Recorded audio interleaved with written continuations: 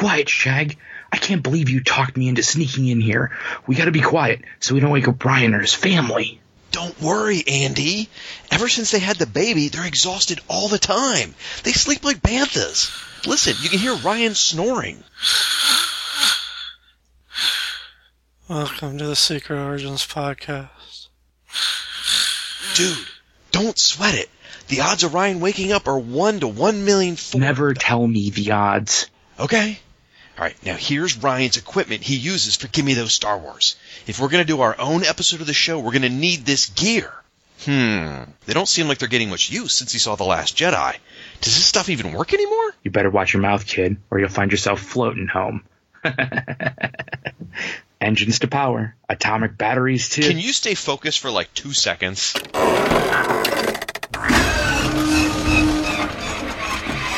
Dude! It's not my fault. Here, try this.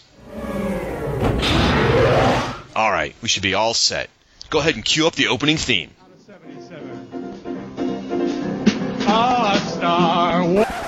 No. We got to kick this off with the good opening theme. We're doomed.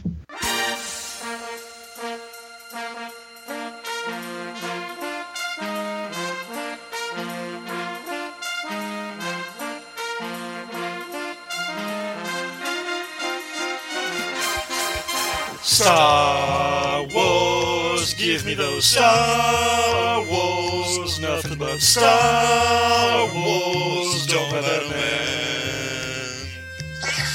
Star Wars, those daring Star Wars, talking about Star Wars on a podcast. Hello, and welcome to a very special episode of Gimme Those Star Wars. I'm your host, the Irredeemable Shag, and along with me is my co-host, Mr. Andy Capellish. Welcome to the show, sir. And may the Force be with you as well. And also with you. I always want to respond with that. So, yeah. For those of you who are wondering where Ryan Daly is, don't worry. Andy and I have only stolen the show for this one episode. Actually, the whole way that Ryan structured the show originally, he always intended for the Gimme Those Star Wars show to allow people from the Fire and Water Network to host various episodes on different topics. And the episode that we're going to do today, we've actually been planning for over a year, which is crazy. And it just so happens to be sort of a coincidence that we're releasing it while Ryan is on his nerd sabbatical from Star Wars. Kind of ironic, given the situation that he's hermited himself away from the rest of the Order. He's building his own lightsaber. Yes. Now, is it cave or is it the Kenobi hut? I'm going with the Kenobi hut, I think. I think that makes a lot more sense. All right. I think thematically it works. Yes. Keep in mind, folks. Yes, Ryan is away. He's lost the spark of the Force or whatever. But just know that this is temporary. We all know it is. As soon as he rewatches the Ewok Adventure, it will rekindle his love of Star Wars. I have no doubt. He will be back producing episodes before you know it, folks. Man, if only I could get Burl Ives to narrate my life, that would be phenomenal. Wait, no, that's Caravan of Courage, right? I was going to say, I'm a little partial to Battle for Endor, and it was Wilford Brimley. But hey, you know what? You keep shooting those blanks there, buddy. Hey, where else do you get to see Ewoks constructing their own glider? Caravan of Courage all the way. I don't know. Again, Battle for Endor guy myself. So, all right, that's fine. There's no bad options. All right, folks, in just a moment, Andy and I are going to talk about today's subject, which we're both really excited to talk about. It is an episode 22 years in the making. It's a project that we loved dearly back in the day. We are going to talk about Big Jizz. We are. It's Big Giz. It's got to be Giz. Because every time you say his name, there's a clear delineation. It's like when you were in high school and you would have to say Game Master, so people didn't confuse what you were talking about. If it's Big Giz, you always have to put that pause in there. Star Wars an action oriented thing. It's got to be Big Jizz. See, I see it like Grizzly Bear, like Giz. It doesn't matter. Either way, folks, we are going to talk about Shadows of the Empire, specifically the entire phenomena. So we're going to cover every range of it, and we're going to dive into it in just a minute. But first, we're going to take a second to thank our sponsor. This very special episode of Gimme Those Star Wars is sponsored in part by InStockTrades.com. InStock Trades is your best online source for trades, hardcovers, and other collector editions, all for up to 42% off with free shipping for orders of $50 or more. Now, since we're talking about Shadows of the Empire, and if you're not familiar about it, you're going to learn a lot about it in a few minutes, but Shadows of the Empire took place between Empire Strikes Back and Return of the Jedi. So my selection from the In-Stock Trades library is specifically Star Wars Marvel Years Omnibus Hardcover Volume 2. Specifically the cover by Gene Day. I only mention that because there's a couple of them on In-Stock Trades. One of them is super expensive, and one of them's not much as expensive. So the Gene Day cover is the one that's a little less expensive. Basically, what this does is it collects the Marvel Star Wars comics, the classic version, the issues 45 through 78 in annual number 2. And what that breaks down to is it collects the Empire Strikes Back to Return of the Jedi era. That gap between Empire and Return. Marvel's producing comics, and this collects that gap. So I feel like it was kind of nice thematically. Shadows of the Empire is that gap. These comics are that gap. And quite frankly, these are my favorite Marvel comics. In fact, some of my favorite Star Wars comics at all. You get Shiera Bree. It's such a great era. I don't know if you've ever read the Marvel comics, but this era was phenomenal. So, folks, you just wait. That wasn't really a real question. I don't really care if you read it or not. I'm just trying to get through this segment. Could you just hold your horses there, Andy? Anyway. What the? Voodoo. Page count is 848 pages. It's 848 freaking pages of Star Wars, folks.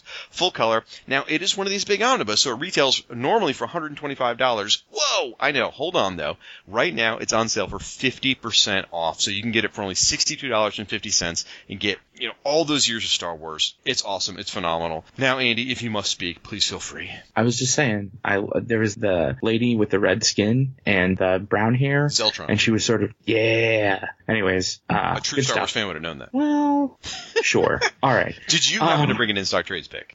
Actually, yes, I did, because I'm prepared for once in my entire life. I'm recommending today the Star Wars Legends Epic Collection trade paperback of Infinities. Now, it normally retails for $39.99, but on In-Stock Trades, you can get it for $23.19. That's a total of 42% off. It's phenomenal. But basically what this does is it takes Star Wars, right, stories. You know the classic Star Wars stories. I've heard of Luke them. Skywalker versus Darth Vader, that moon Yeti looking guy with the other scruffy looking guy, and they're flying around with the robots, right? Right. Well, in this, they take the stories that you know and they put a little what if Elseworld spin on them, and you can find out. I believe one of them, the stories, is what if Luke didn't blow up the Death Star. Another one is what if Leia actually became, sort of the Jedi and then was turned by Darth Vader. What if Darth Vader was a good person? There's a ton of stuff in here. It's all phenomenal. It's really great. I highly recommend all three of them. There's A New Hope, Return of the Jedi, and Empire Strikes Back included in this collection. I highly recommend it if you want to read some good alternate Star Wars stuff, which I think kind of fits now that the expanded universe is sort of a nebulous idea type place as opposed to being, more canonical than it used to be. So I think that this is a good choice, and it's unassailable. So there it is. Awesome. Well, folks, for these and all your collected editions, please seek out InStockTrades.com. Good selections, too.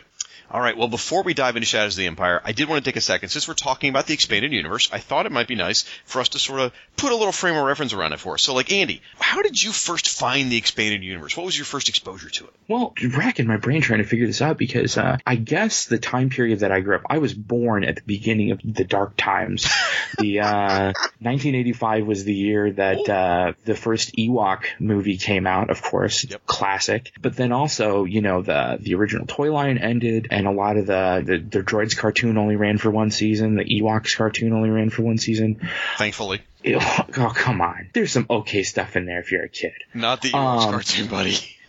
Okay. I just like the designs. I actually haven't seen any of it. I like the theme music. The comic books are actually pretty interesting. Not maybe, adult style taste. Maybe adult style taste. I don't know. But the few Ewoks comics I've read, I've enjoyed as sort of, Casper and Little Devil and things like that. But anyways, so growing up without sort of in the vacuum of Star Wars, I started to hear rumblings. And at the time, my friend Brett, who was actually the pastor's son at the church that I went to, his family was pretty well off, and he had a large collection of both Star Wars memorabilia, sort of Star Wars books and stuff like that. So he actually had read like Heir to the Empire and stuff as it was coming out. And so I had heard rumblings about stuff, and I think the first time I actually heard them was I got Heir to the Empire on tape from the library, and I had to go over to my grandpa's house to listen to it on a portable, one of those recorder cassette tapes things. And I was so worried about recording over it that I listened to the first tape of it, and then I just returned it to the library. It was too stressful for me. So anyways, and then Shadows of the Empire was the first honest to goodness thing that I really was able to sort of glom onto, because they had the action figures, and the action figure 2-packs came with comic books, so you could read one of those. And then also at the time, we used to go on trips when I lived down with my mom and my stepdad. He collected sort of farm toys, so like metal tractors and backhoes and things of that nature, which I had zero interest in. But we would go to the AMT Ertl thing in Dyersville, Iowa, which was about a 7-hour drive for us. But we'd go up, we'd buy a whole bunch of this stuff at wholesale from the retailer, from the actual plant that they had in the town there. And I was always able to pick out, one or two things.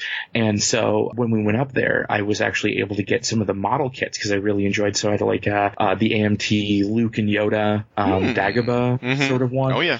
Which the scale wasn't exactly right for action figures, but it was close enough. So I never actually had the toy Dagobah, but I had the model Dagobah. I also had a Jabba the Hutt's palace where you could paint all the little figures and, arrange them. And there was another Hoth one that I had. But the Jabba the Hutt's palace actually had a insert and a mini comic of Shadows of the Empire. And then, I got some of the toys and so a few of the other things. So I definitely remember this being kind of like my first, there's more Star Wars than just the movies sort of moment. That's really cool. That is very, I love how it ties into today's episode. That's fantastic. For me, my first exposure to the expanded universe, besides my own imagination with my action figures, in 1977, 1978, playing with those, would be probably the Marvel Star Wars comics. Because I was collecting those starting in 1980, right after Empire came out, might be why that's my favorite era. I don't know. They always say your favorite era is when you were, 11 or 12 years old, and I was. Stepping beyond the comics, because for me, even though that's technically expanded universe, I don't know. To me, the expanded universe was so much bigger. So my first real doorway into the massive expanded universe was a book that I'm holding in my hand that I found in the attic a year or two ago. It is called A Guide to the Star Wars Universe, and it was compiled by Raymond Velasco, whatever. And this book has been updated over and over and over, and eventually probably became the Star Wars Encyclopedia, I'm pretty sure, because that's what it is. It's basically a Star Wars Encyclopedia. And I read this thing freaking cover. I read it like a book, but it's really more like an encyclopedia. And the thing that fascinated me about it was each entry had all these little codes. Like, here's an entry for Pluve 2-for-1, and the entry is HSE. That's the code. So then you go to the front of the book and you look up HSE, because I'm like, I don't remember this character in the movie. I don't have this action figure. And it says Han Solo, It's Star's End by Del Rey Books. What? There's books about adventures of these characters? And so, while I didn't read those old Brian Daley books, I read all their entries in this encyclopedia over and over and over and over. And this was my first gateway to the expanded universe, was learning the characters. I loved it. I get all choked up talking about it. I actually picked that book up, I think last year, maybe end of 2015. I actually picked it up and I was like, does yours have Darth Vader's TIE Fighter on the cover? With Sir, that's the expanded version. I have the original one, which is copyright, I should have mentioned that earlier, copyright 1984. So I got this thing in 84. The version you have, and this is like the size of a novel, like a paperback novel is the size of it, like a thick paper. Okay. The one you have is a little bit bigger, more like what they'd call trade format now or whatever. With the Darth Vader TIE Fighter in the trench. That's the updated version, which I own that one as well too. That's one I have, and that makes for some pretty decent bathroom reading. You just go in there and look it up and be like, I wonder what it says about Weechee or right, Ramba. I don't know, other Ewoks. I'm an Ewok guy. Everyone's got a crutch. So what is your if you had to pick something out of all the expanded universe, whether it's the Legends era, the modern era, whatever, of the expanded universe, what would you say is your favorite? Out of all the sort of expanded universe stuff, I think it would be probably the Infinities. Really? Okay. As far as more comic books go.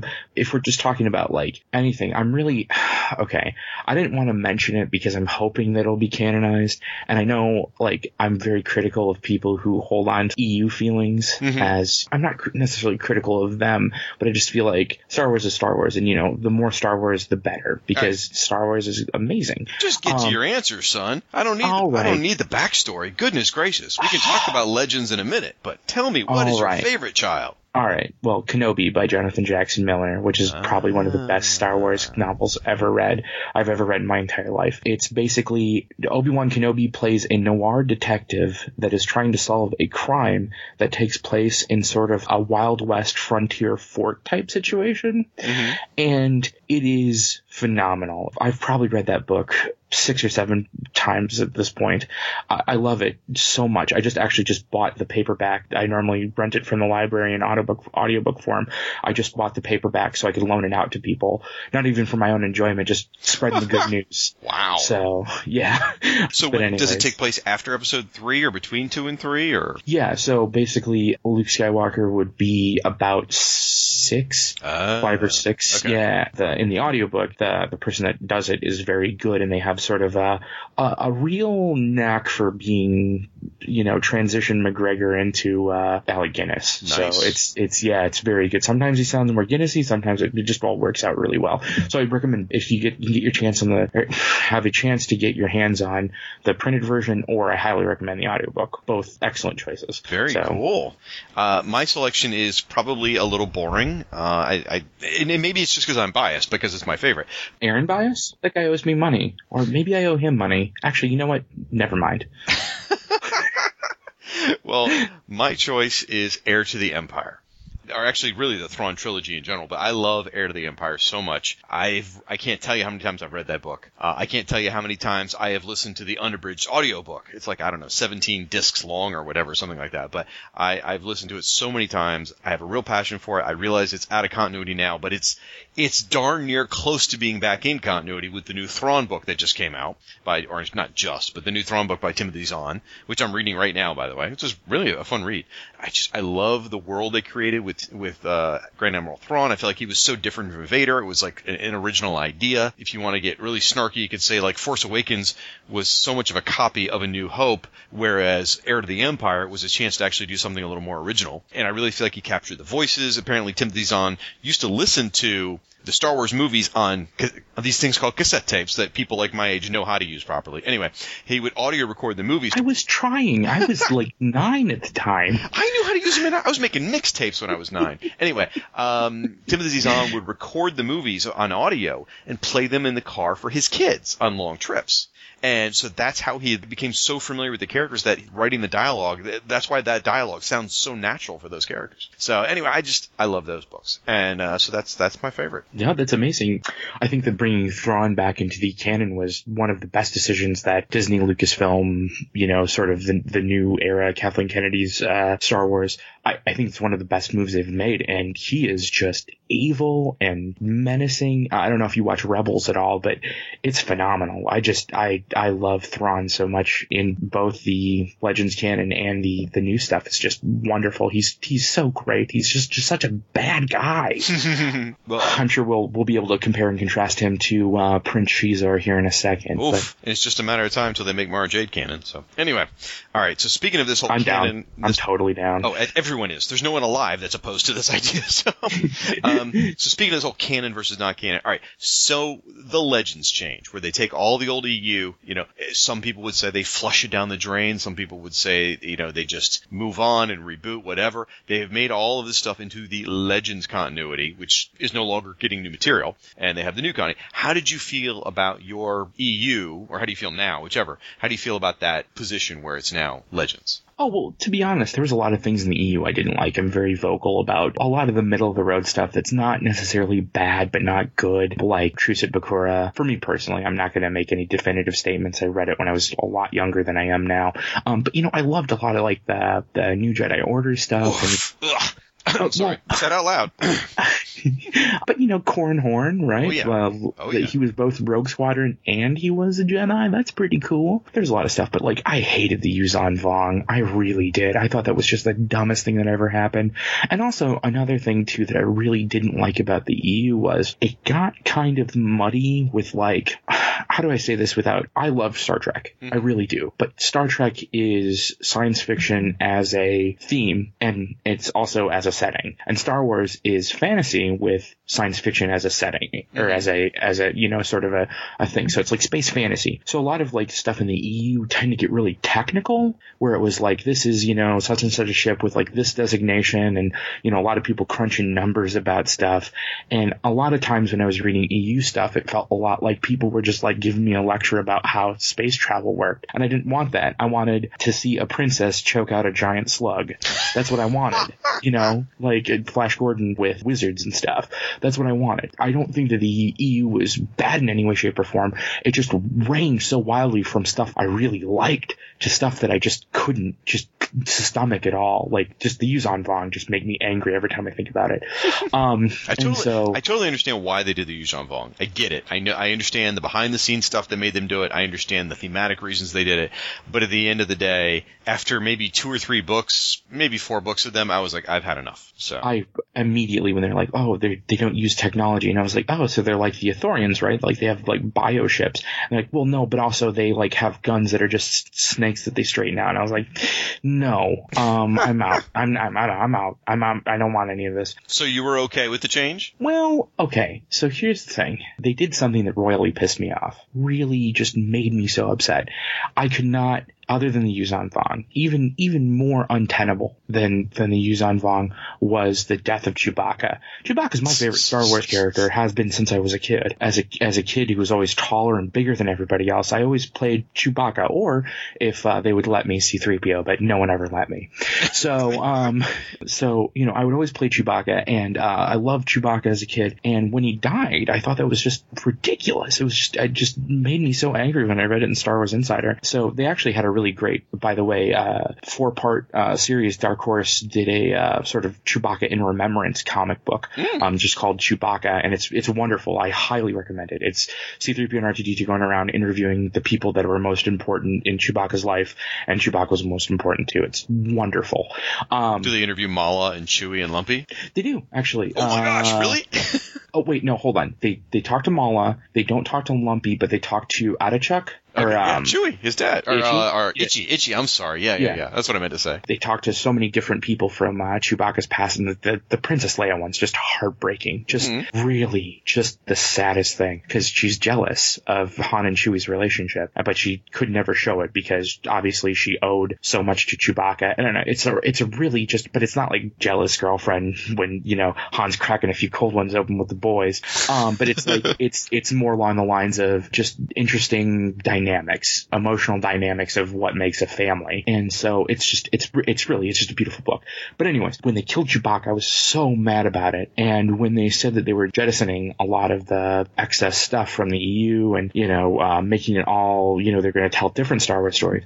First of all, we get double Star Wars. So that's never a bad thing. Yeah, I mean, that's a good way to look at it. 20 years of Star Wars, plus now we're just going to get more Star Wars that's covering the same amount of time, same place. They're not beholden to a lot of the stuff that's in canon or, was sort of set up to be in canon. Now we're actually going to have definitive answers for stuff in a very controlled setting. I trust Kathleen Kennedy. I trust Pablo Hidalgo. I love what they're doing. So, and I was just so happy when they brought Chewbacca like back into the thing, like with that first photo of all of them. And Peter Mayhew was sitting there. I was like, Chewbacca's back. And I just air guitared for 30 minutes. Like, I was just so over the moon. Good and bad. Ultimately, like you were the founder of this, but finding your joy.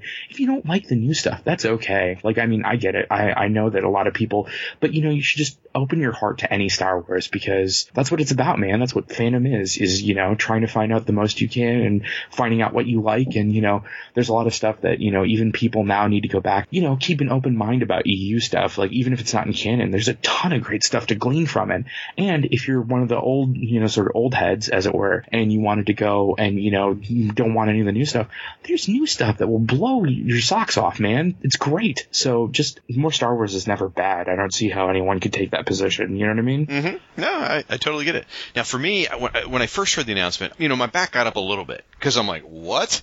This thing I've been investing my personal life and energy into since was the Star Wars comics since 1980, or more specifically the Thrawn world since 91. That's 20 years. I was like, well, this thing I've cared about for 20 years, it suddenly doesn't matter anymore. Thrawn and Mara Jade are suddenly gone.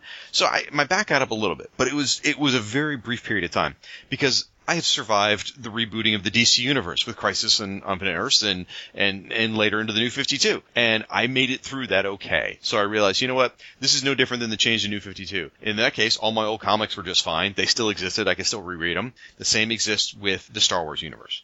With the Legends continuity, honestly, that's what I prefer. I'm not angry about it. I'm not like, rah, rah, rah. But to me, it's like, the new stuff, I've only read a little bit. I've read a few comics, and I've enjoyed all the comics I've read, but none of them have made me, desperate to read the next issue every month. I've read The Aftermath, the first book. Didn't do a lot for me, to be honest. And then And right now I'm reading the Thrawn book, which is the first one I've read of any of this new stuff that really kind of held my attention so far. So, but I don't hold any animosity to the new stuff, and I love the old stuff. I mean, since they rebooted it, I've probably read maybe 2 or 3 different of the Legends books, or reread them, because that's what I felt like doing. I fully intend to do a reread of the X-Wing books someday, and I don't care if they're old. They still make a heck of a good read. So I'm okay with it. Now, it's sort of interesting. This sort of leads into an interesting conversation here about Shadows of the Empire. Because when Shadows of the Empire was announced in 1996, and again, we're going to give you all the details here. We're like an hour into the show. We haven't even talked about the subject matter. Anyway, when they announced Shadows of the Empire, everything else up to that point had been quote-unquote canon,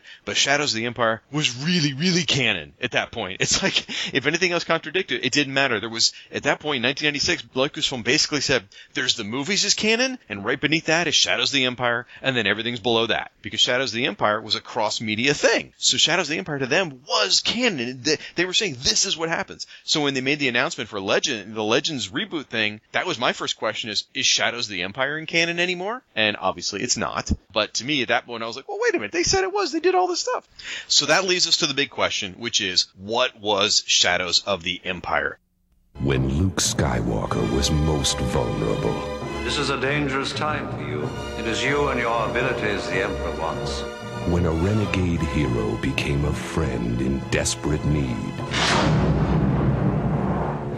And a dark villain faced his greatest challenge. Join me, and together we can rule the galaxy as father and son. When the Empire turned more and more to the forces of the underworld. Bounty hunters. We don't need that scum. The underworld moved in to crush the Empire and the Rebellion in a single stroke. After The Empire Strikes Back and before Return of the Jedi, there was a time when heroes and villains alike lived in the shadows of the Empire.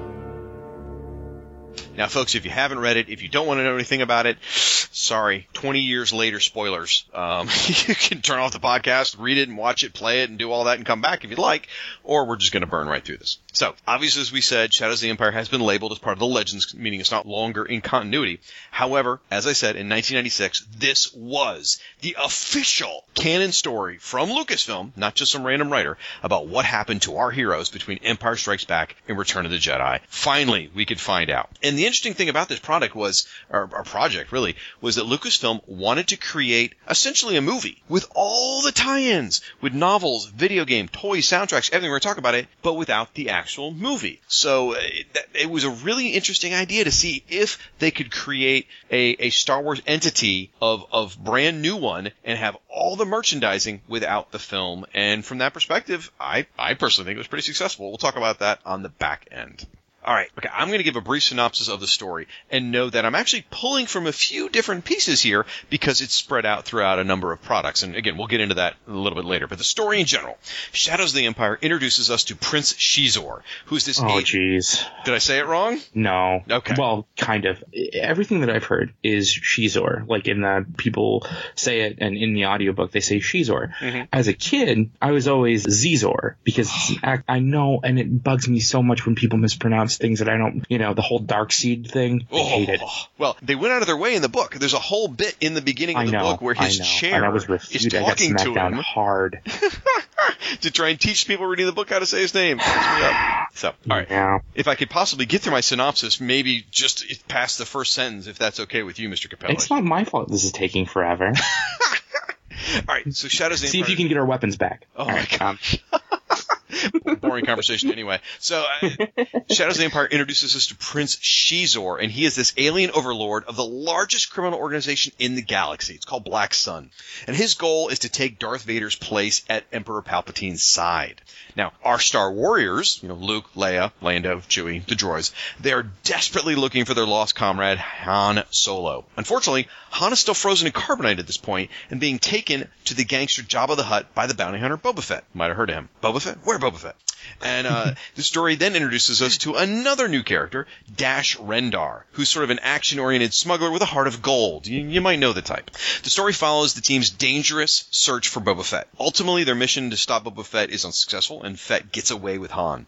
However, Fett has his own problems as rival bounty hunters are determined to steal Han Solo from them for themselves because they want to collect the bounty. We also see the construction of Luke Skywalker's new lightsaber, while Darth Vader searches for his son, and because Darth Vader wants to turn Luke over to the dark side of the Force. However, Prince Xizor is in the background trying to have Luke killed as revenge to Darth Vader. And on Tatooine, Darth Vader has an agent named Jix who has infiltrated Jabba the Hutt's gang of bikers to prevent the murder of Luke. And in order to lure Luke over so that he can kill him, Xizor has Princess Leia kidnapped. So Luke, Lando Calrissian, and Dash Rendar sneak into Xizor's palace sneak into Xizor's palace to rescue Leia, which leads to a massive climax above the skies of Coruscant. The story ends with Luke and Leia as they plan to rescue Han from Jabba the Hutt's clutches, leading into Return of the Jedi. Now that is a super brief recap, and essentially what I did was I pulled story threads from the book, from the companion video game, and from the companion comic book, because not all of this was explored in one medium.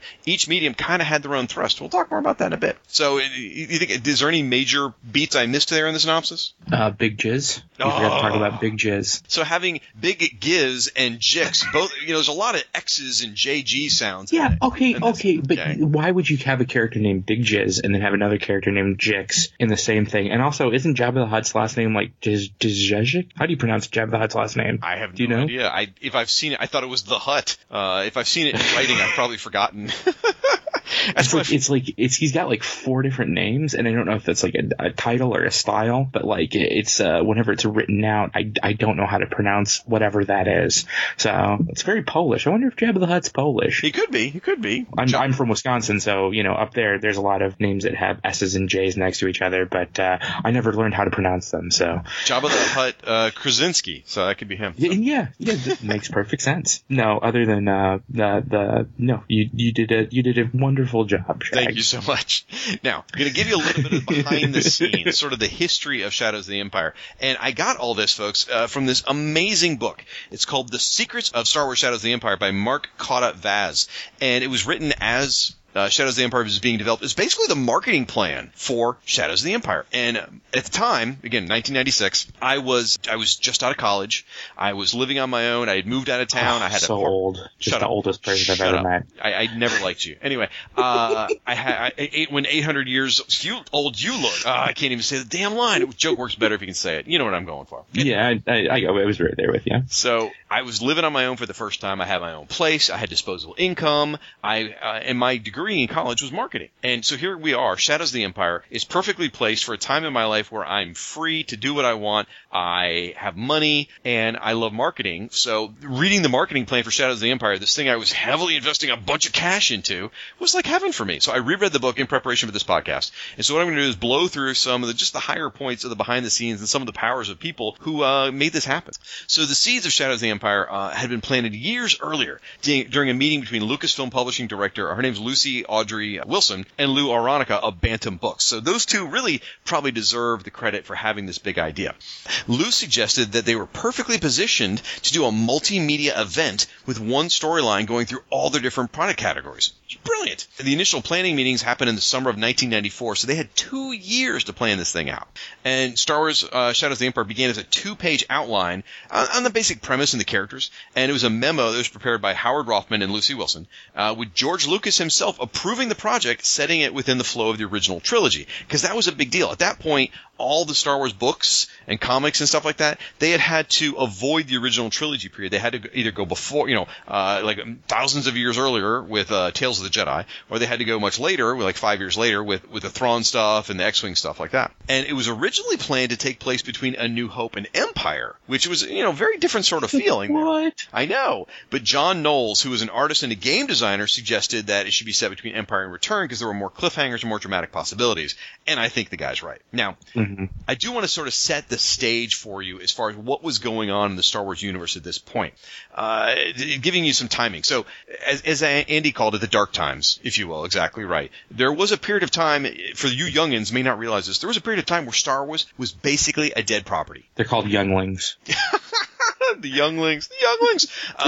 From about 1986 to about 1991, Star Wars was dead. It was like 6 or 7 years where no one cared. If you liked Star Wars, you were considered sort of weird. It's like, that's not a thing anymore. Why are you still into that? That's weird. And so, for a long time, there was really nothing new being produced. 1991 was really the era when Star Wars started kicking in. Now, I know some of you are going, no, the role-playing game came out in 1987. I know that. I have it. However, that was really niche, guys, okay?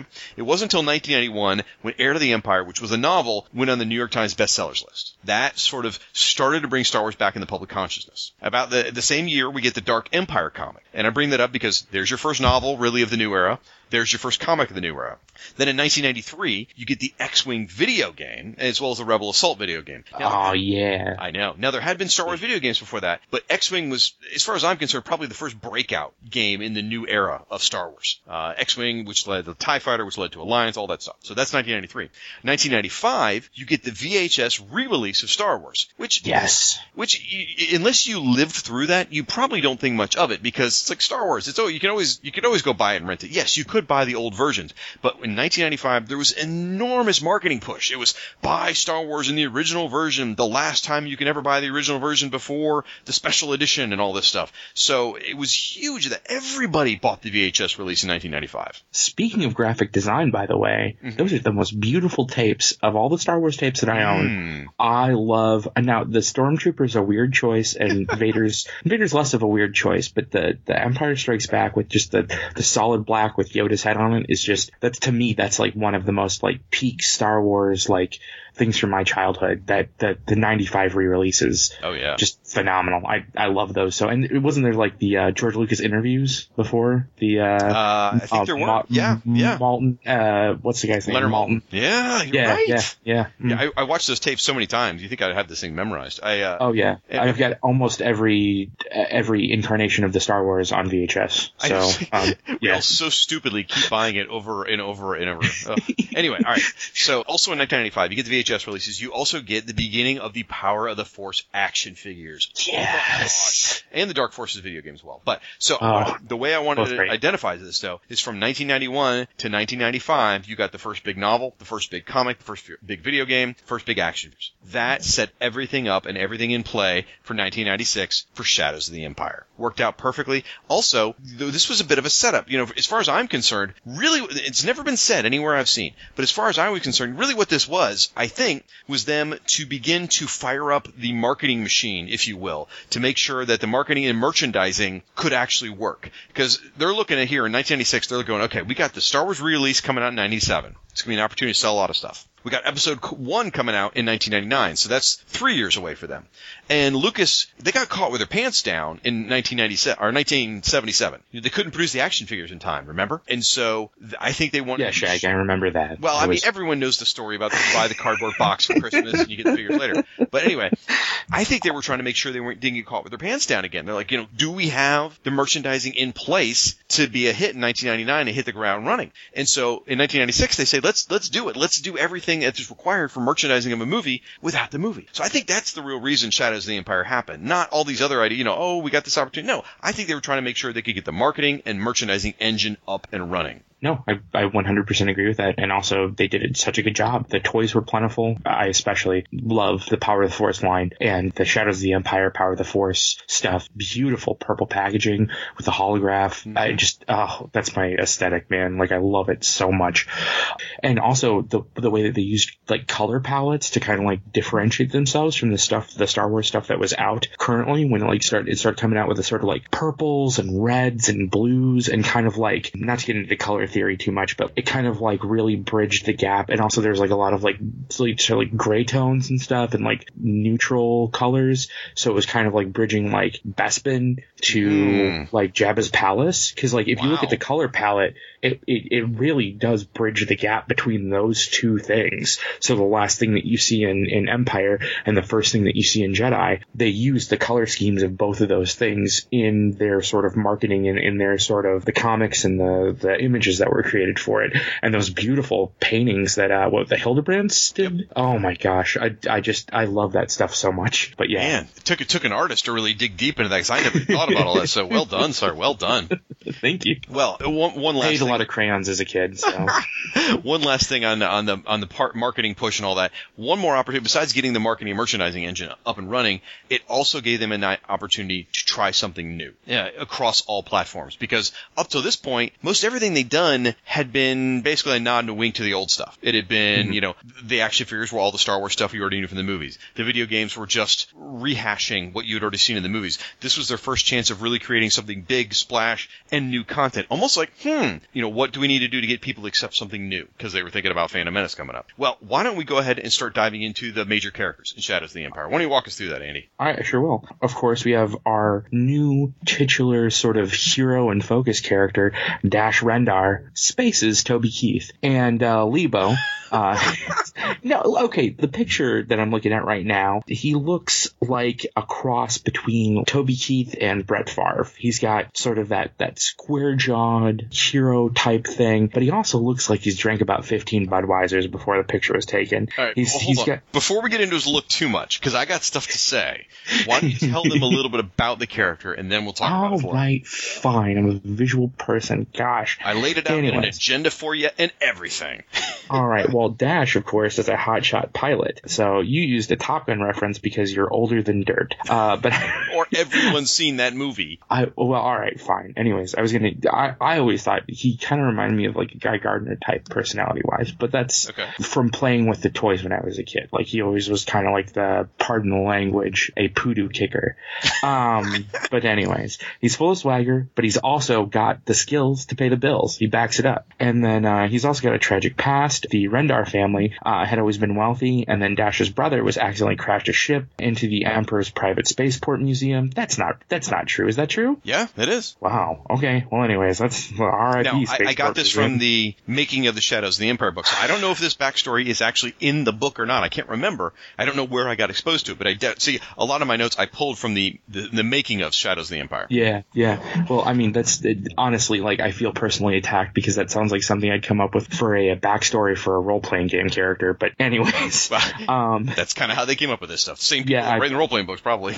Well, they borrowed so heavily on it from the EU. Anyways, that's a tangent we need to nip in the bud. Emperor's revenge was vicious, and seizure of all Rendar family assets happened, and Dash was kicked out of the Imperial Academy and banished, and the Rendar family was excommunicated from the planet. Lebo was his droid and kind of had like one circular eye and one kind of like squinty like rectangle eye, and he almost kind of looked like a 2-1B droid, right? Like, am I dreaming that? A little bit, yeah. I can see that. Yeah, like... Right. So, obviously, Dash Rendar is supposed to be sort of your Han Solo character, right? Right. Yeah, because you got the vacuum was there, needed to get filled. And as we talk about the gadgets in a bit, we'll talk about his ship, which was very much a Falcon kind of ship. Mm-hmm. Now, for me, and this goes to this... you've already described the picture. I posted this particular picture for a reason. There's a lot of different looks at Dash, whether you look in the video games or the comics or the toys. They all vary a little bit. But the gist of it is he's got kind of brownish hair, and he's got a scruffy beard, and he wears kind of, like...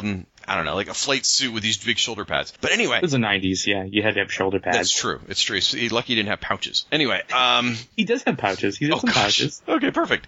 Now, I always thought of him as a poor man's Han Solo. That's the way I viewed him, all right? However, after rereading this behind-the-scenes book, and that's where I stole this picture from, was from the behind-the-scenes book, and this particular picture and the description of him, I realize now he is not a poor man's Han Solo. He's, wait for it, he is Star-Lord from Guardians of the Galaxy. galaxy. Now tell I can me, see that. this picture looks like Chris Pratt. Actually, you know what? You're not wrong. He looks so much like Chris. Oh man, that's weird. I'm just seeing it now, but now I can't unsee it. Right. Well, and Dash he's like this super hotshot pilot, and as we said, he's got the skills. He's cocky. He's got this sort of fuzzy, weird, weak beard. He's handsome, but a little rough around the edges. He'll take dirty jobs for the money. He's also insecure, you know. And if people ever asked him what his name was, they would immediately afterwards say, "Who?" That's true. But he was also insecure. Both Dash is insecure and Star-Lord is too. Because in Dash's case, he was so cocky, but when he failed to save a bunch of Bothans spies died to bring us this in. Anyway, when he failed to save some Bothans, he was super upset. And he wasn't upset that they died, but he was super upset that he screwed up. Come on, just Bothans. Come on. So this guy, now when I reread the comic this time for the show, I reread it from the perspective of him being Star-Lord, and it really works. No, yeah, that's a way better read than replacement Han Solo. Right. So, but yeah, no, I 100% agree with that. He looks so much like Chris Pratt. I just can't unsee it now. It's beautiful. Yep.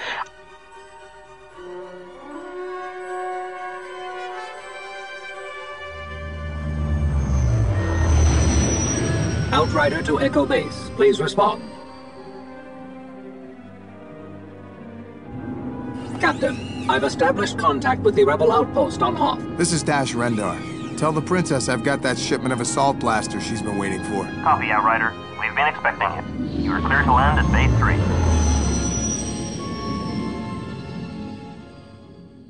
I think we should talk about Prince Xizor and the Black Sun now, though. Mm-hmm. He's a Dark Prince, in contrast to, of course, the Dark Lord of the Sith that Darth Vader is. And he is the head of the legitimate, and I'm using air quotes, you can't see them because it's the internet and on a podcast, but they're there, business of XTS shipping, but privately the master of the feared underworld Black Sun Syndicate. He's like the godfather of the Star Wars Mafia. So Jabba the Hutt answers to him. So he's like the Don Corleone. And then Jabba the Hutt would be other parts of that movie that I didn't. Vito or something.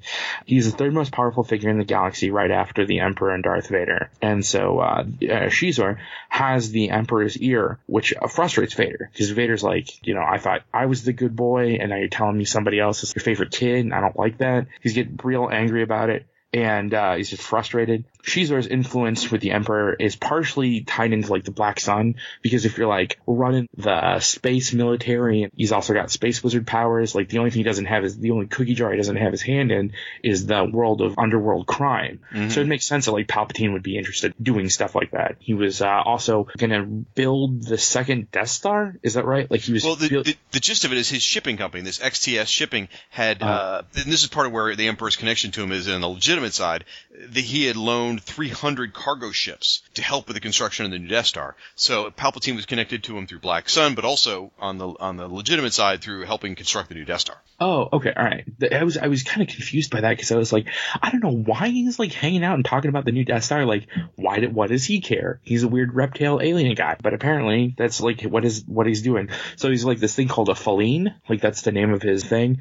They got spine ridges, and they kind of like have this like sort of real intense Yul Brynner, King of Siam type look to them. Like I think that's kind of like what they were referencing. Star Wars relies heavily on old tropes. Obviously, stuff that works in 1996 may not necessarily work in 2018, but definitely I kind of think that they were going for more either Oriental adventures or Mediterranean stuff with him. And also, isn't his theme like real heavily like either Asian or South Asian themed? That's kind of what it's getting from the soundtrack. Well, we'll talk about that when we get to soundtracks. I was just backing my point on that one. But you're correct. Yes. Yeah. As much as it pains me to admit, you are correct. Okay.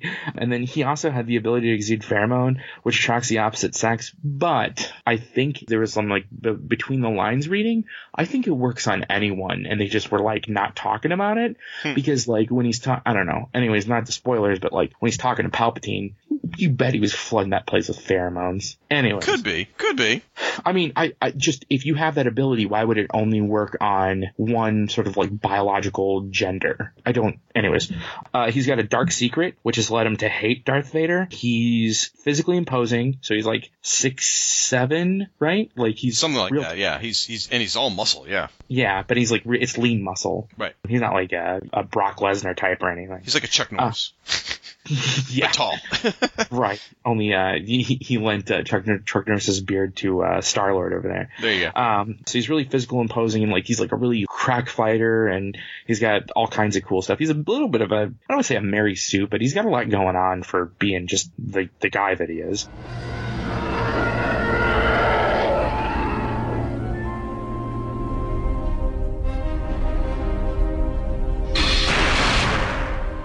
Your meeting with the Emperor went well as planned, Prince Xizor? Of course. I promised 300 ships for His Majesty's construction project on Endor. I bowed and scraped to every one of Lord Vader's demands. They couldn't have found a more amenable business partner. Or a more dangerous enemy. You've informed Jabba's bounty hunters that Lord Vader's order to capture Luke Skywalker alive has now been changed? Yes. And no one will know that the new order to kill Skywalker came from you. Excellent. My hand must not be detected in this. Vader will surely suffer the Emperor's wrath when he fails to deliver Skywalker alive, as promised. With both of them out of our way, and the Emperor's growing dependence on Black Sun's substantial resources, there is no limit to the power I will attain. He also built a assassin/sex robot.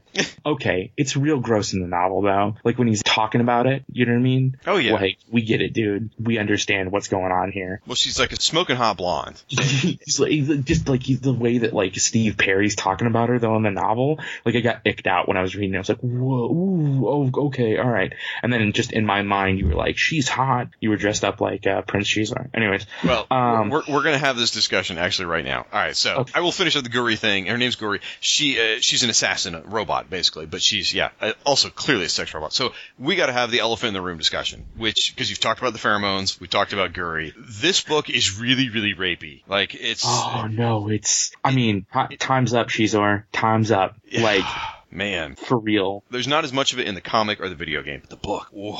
There's a lot of, again, things that in 1996 seemed like they were acceptable, even regardless of whether they were, or definitely were not, were things that you could sort of slide by on. I think that, like, even for 1996 is a little bit egregious, just for the time period even. It's like, that's kind of yikes. But anyways. So to expand upon this, what's going on in the book is Xizor, as you said, he talks about his assassin droid who he mentions he slept with many times. But throughout the book, he's trying to seduce Leia. He is using his pheromones to try and basically date rape her. And it's horrible. They talk about him spying on her in the bathtub. They talk about, they go extensively into the amount of, or lack of clothes that he and Leia are both wearing when they're hanging out together. They talk about them making out because she's falling victim to the pheromone. Now, she resists the pheromones. She doesn't sleep with them, folks. However, he's just constantly pushing himself on her. It's a serious,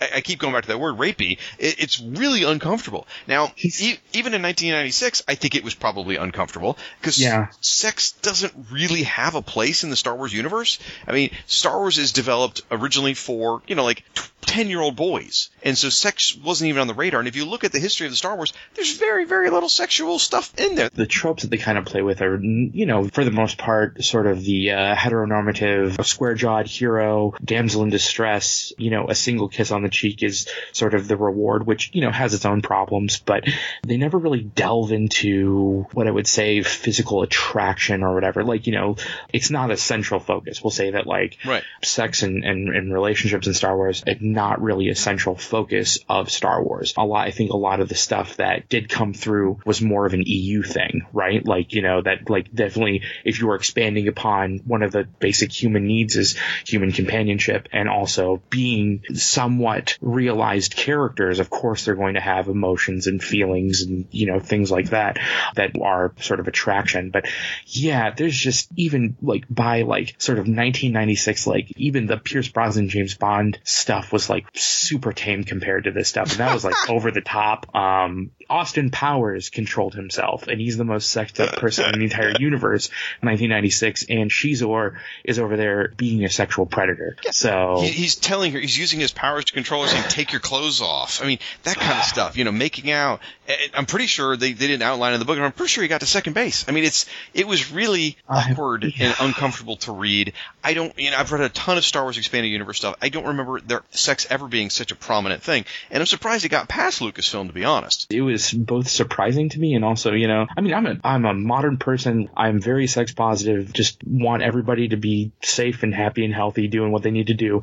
But this is just, it's gross and also like extremely out of place for the story that they're telling. Like, it's just, I don't know. Oof. They could have still kept the pheromone story and him trying to seduce Leia in the story if the sexual themes hadn't been so overt and been so much of him forcing himself on her and she, responding to that. Right. It could have still had its place in the story if it really had pulled back from it quite a bit. Anyway. It's very heavy for what should be theoretically a fun punch 'em up space laser movie or space laser multimedia experience. So that's a big black X against this. I do want to add one quick thing about Guri. In the backstory that I read again in this making of book, they do reveal her backstory that I don't know was ever really shown anywhere.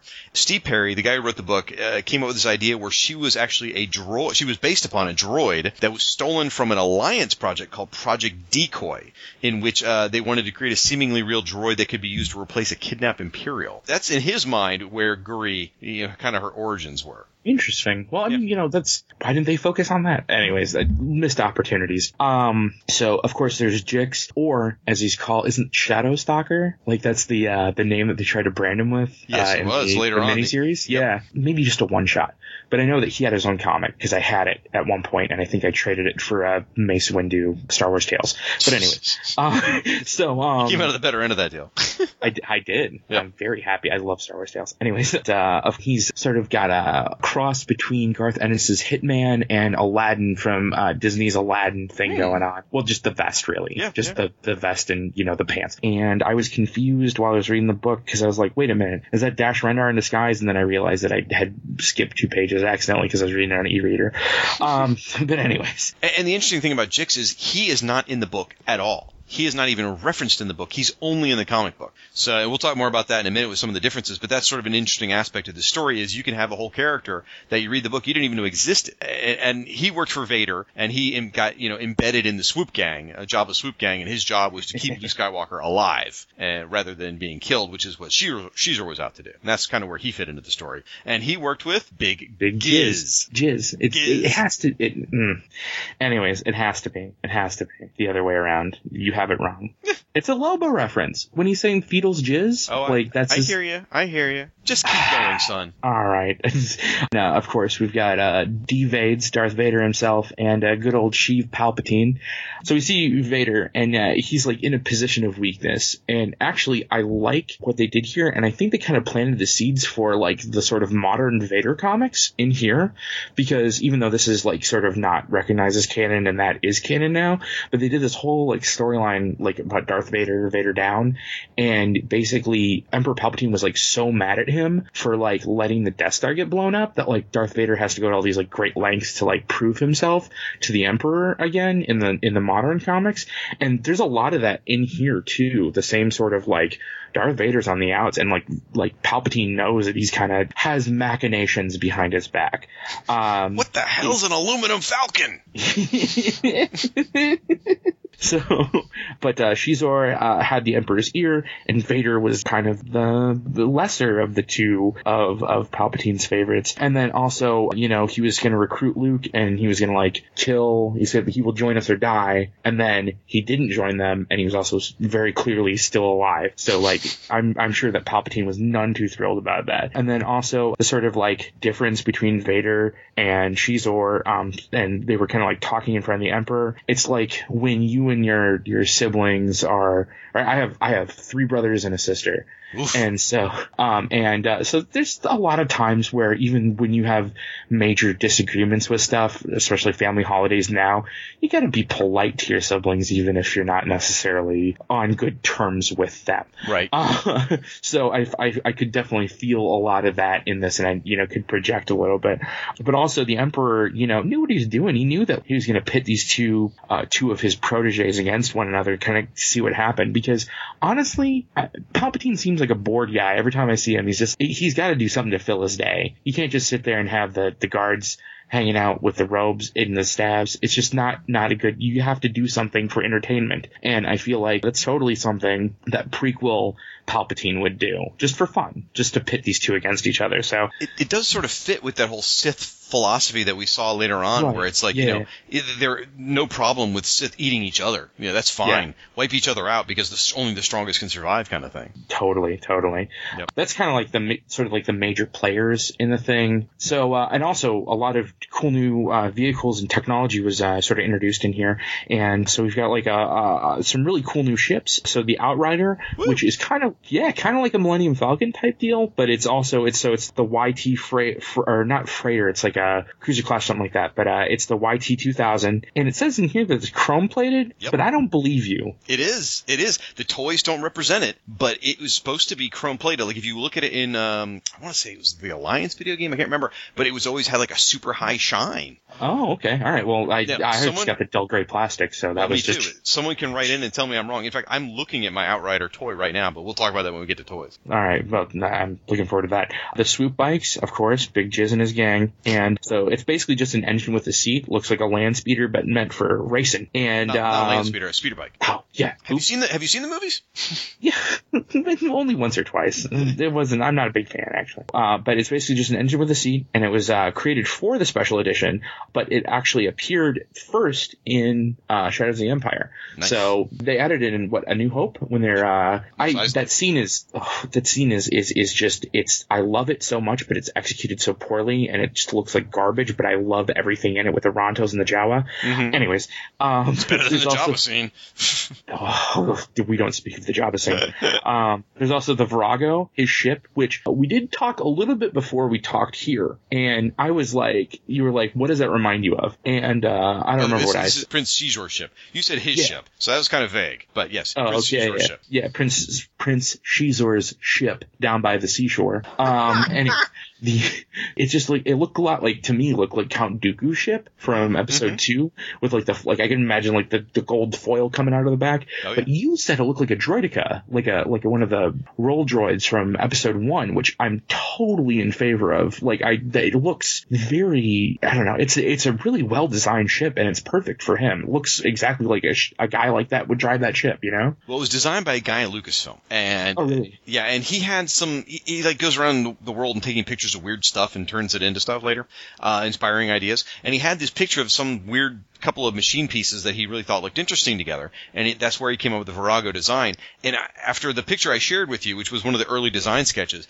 that's what made me think he got inspired by that same piece of whatever he took a photo of to turn it around and make the droideka, because at least that one design image we saw, wow, it looks like it. Oh, yeah, definitely. And then also the Stinger, the IG 2000, which is IG-88 ship. Yep. And the Houndstooth? That's Bosk's ship. So, okay. And Stinger was Guri's ship. And all three of these, this is, IG-2000 and Houndstooth really became kind of a mainstay of the expanded universe later on, because that was what always IG-88 would fly around in afterwards, and that's what Bosk would fly around in afterwards. IG-88's amazing. Anyone who doesn't like IG-88, you can leave. But anyways. Yeah, absolutely. And then, of course, the ASP droids, and they were also planned for the special edition. It's not the droid that is picking up the metal bar in that that scene, right? Or it is. I think it's the same in the same Ronto scene where it's walking across the screen and picks up. Yeah, it's like the little droid who picks something up. Yeah. But anyways, in this it's a lot cooler drawn, and also it's got like a lightsaber attachment, which is really neat because that's the one he spars with, right? Yep. That's the exactly. Yeah. Vader spars with it. Yep. But it appeared first in Shadows of the Empire because they just beat it to the movies coming out a year later. Yep.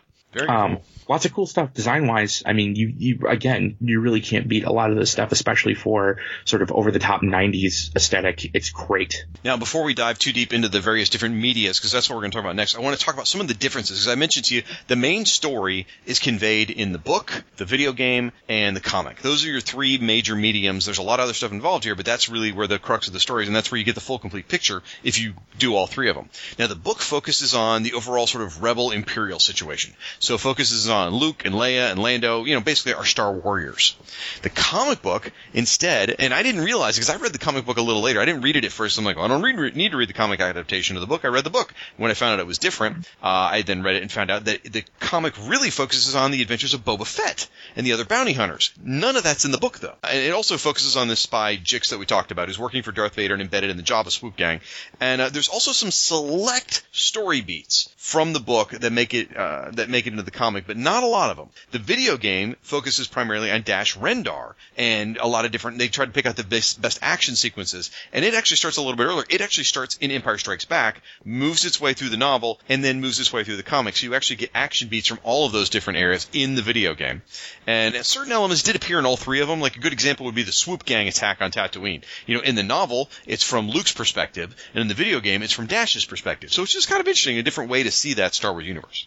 Now, I can talk about the book real quick here. Again, I'm not doing recaps because we've already told you the kind of the story itself, but just some highlights of the book. The book was written by Steve Perry. From the band Journey, right? That's exactly right. Yeah, I didn't know he was so multi-talented. And basically, the book is the headliner of the Shadows of the Empire event. The video game and the comic are equally important, but really the book was the quote-unquote film. It was the key component of the whole thing. The cover of the book was drawn by Drew Struzan. Now, I wasn't familiar with this name until I looked it up. I'm like, oh, of course. He's done tons and tons and tons and tons of movie posters, including many of the Star Wars movie posters, many of the Indiana Jones posters, the Back to the Future posters, all those. So you can't help but know who this guy is when you really look into it. He's phenomenal. There's actually a documentary. I don't know exactly what it's called, but it's a documentary about him and his process for creating both the Star Wars movie posters and the different stuff that he's done.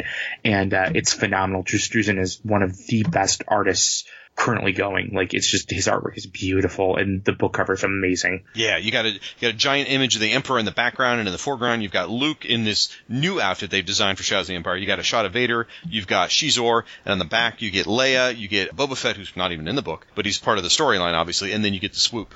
So it's really nice. Well done. Well put together. It's called Drew, the Man Behind the Poster. It came out in 2013. It's wonderful. I highly recommend it. Well, some things about the book, you really get a chance to get into the heads of Luke and Leia, as well as getting into the head of Vader and Shizor. And that's not something many of the medias had done up to this point. You really didn't get into Vader's head before now. There'd be action scenes where things were happening in books and stuff like that, and you were in the heads of other characters, but usually Vader was more of a force that was acting against the main character. Here, Vader is actually a major protagonist. Also, this book famously reveals the secret of how the many Bothans died to get the plans for the new second Death Star. They outlay that whole thing in the book. There is also a junior novelization of this book. I've never seen that. That'd be fun to see, though.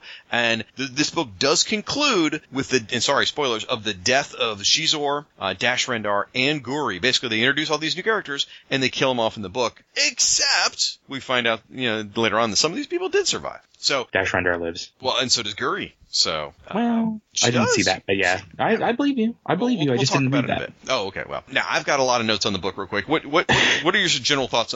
We've talked about the rapiness. Let's just move past that. What are your other thoughts on the book? Well, I didn't like it. I bought it. I bought it from a local bookstore. I paid $3 for it. I don't hate it, but most of that's from the Drew Struzan cover. I will probably display it on my shelf as something that I read half of. Also, I've got some notes in the back of mine. Earlier in the project, I was gonna talk about all the really egregious EU stuff in it, but we're covering point by point. So I couldn't finish it, dude. Like honestly, I had to get some Cliff Notes because it was just rough as far as that goes. I vastly preferred the comic. Back, and I loved a lot of the other stuff. I love Shadows of the Empire, but the book is just Steve Perry's unfortunately not my style of writer, and they're also just I got icked out, man, by a lot of the it's just it was a slog to read. So unfortunately, there are definitely better EU books out there. Right. I have to agree to some extent. I didn't hate the book. I did enjoy reading it, but I will say that by the time I got done, I realized that my love for Shadows of the Empire comes from the phenomena itself rather than the book. Gonna just trip hammer through some quick notes I have here. Like, I really like the economics, involved in here. Like, they talk about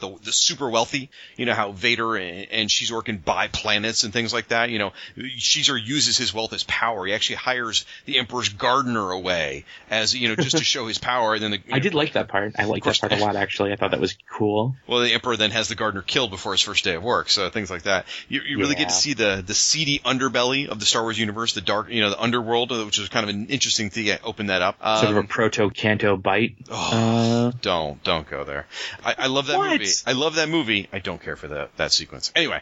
That's fine. I liked it a lot. I thought they used Lando very effectively in the book. He got to do so, because you forget, at this point, Leia, Luke, and Chewie don't necessarily have a lot of reasons to trust Lando, other than the fact that he fits in Han's clothes. It's so the fact this book builds a lot of goodwill for Lando between Empire and Return. I like that.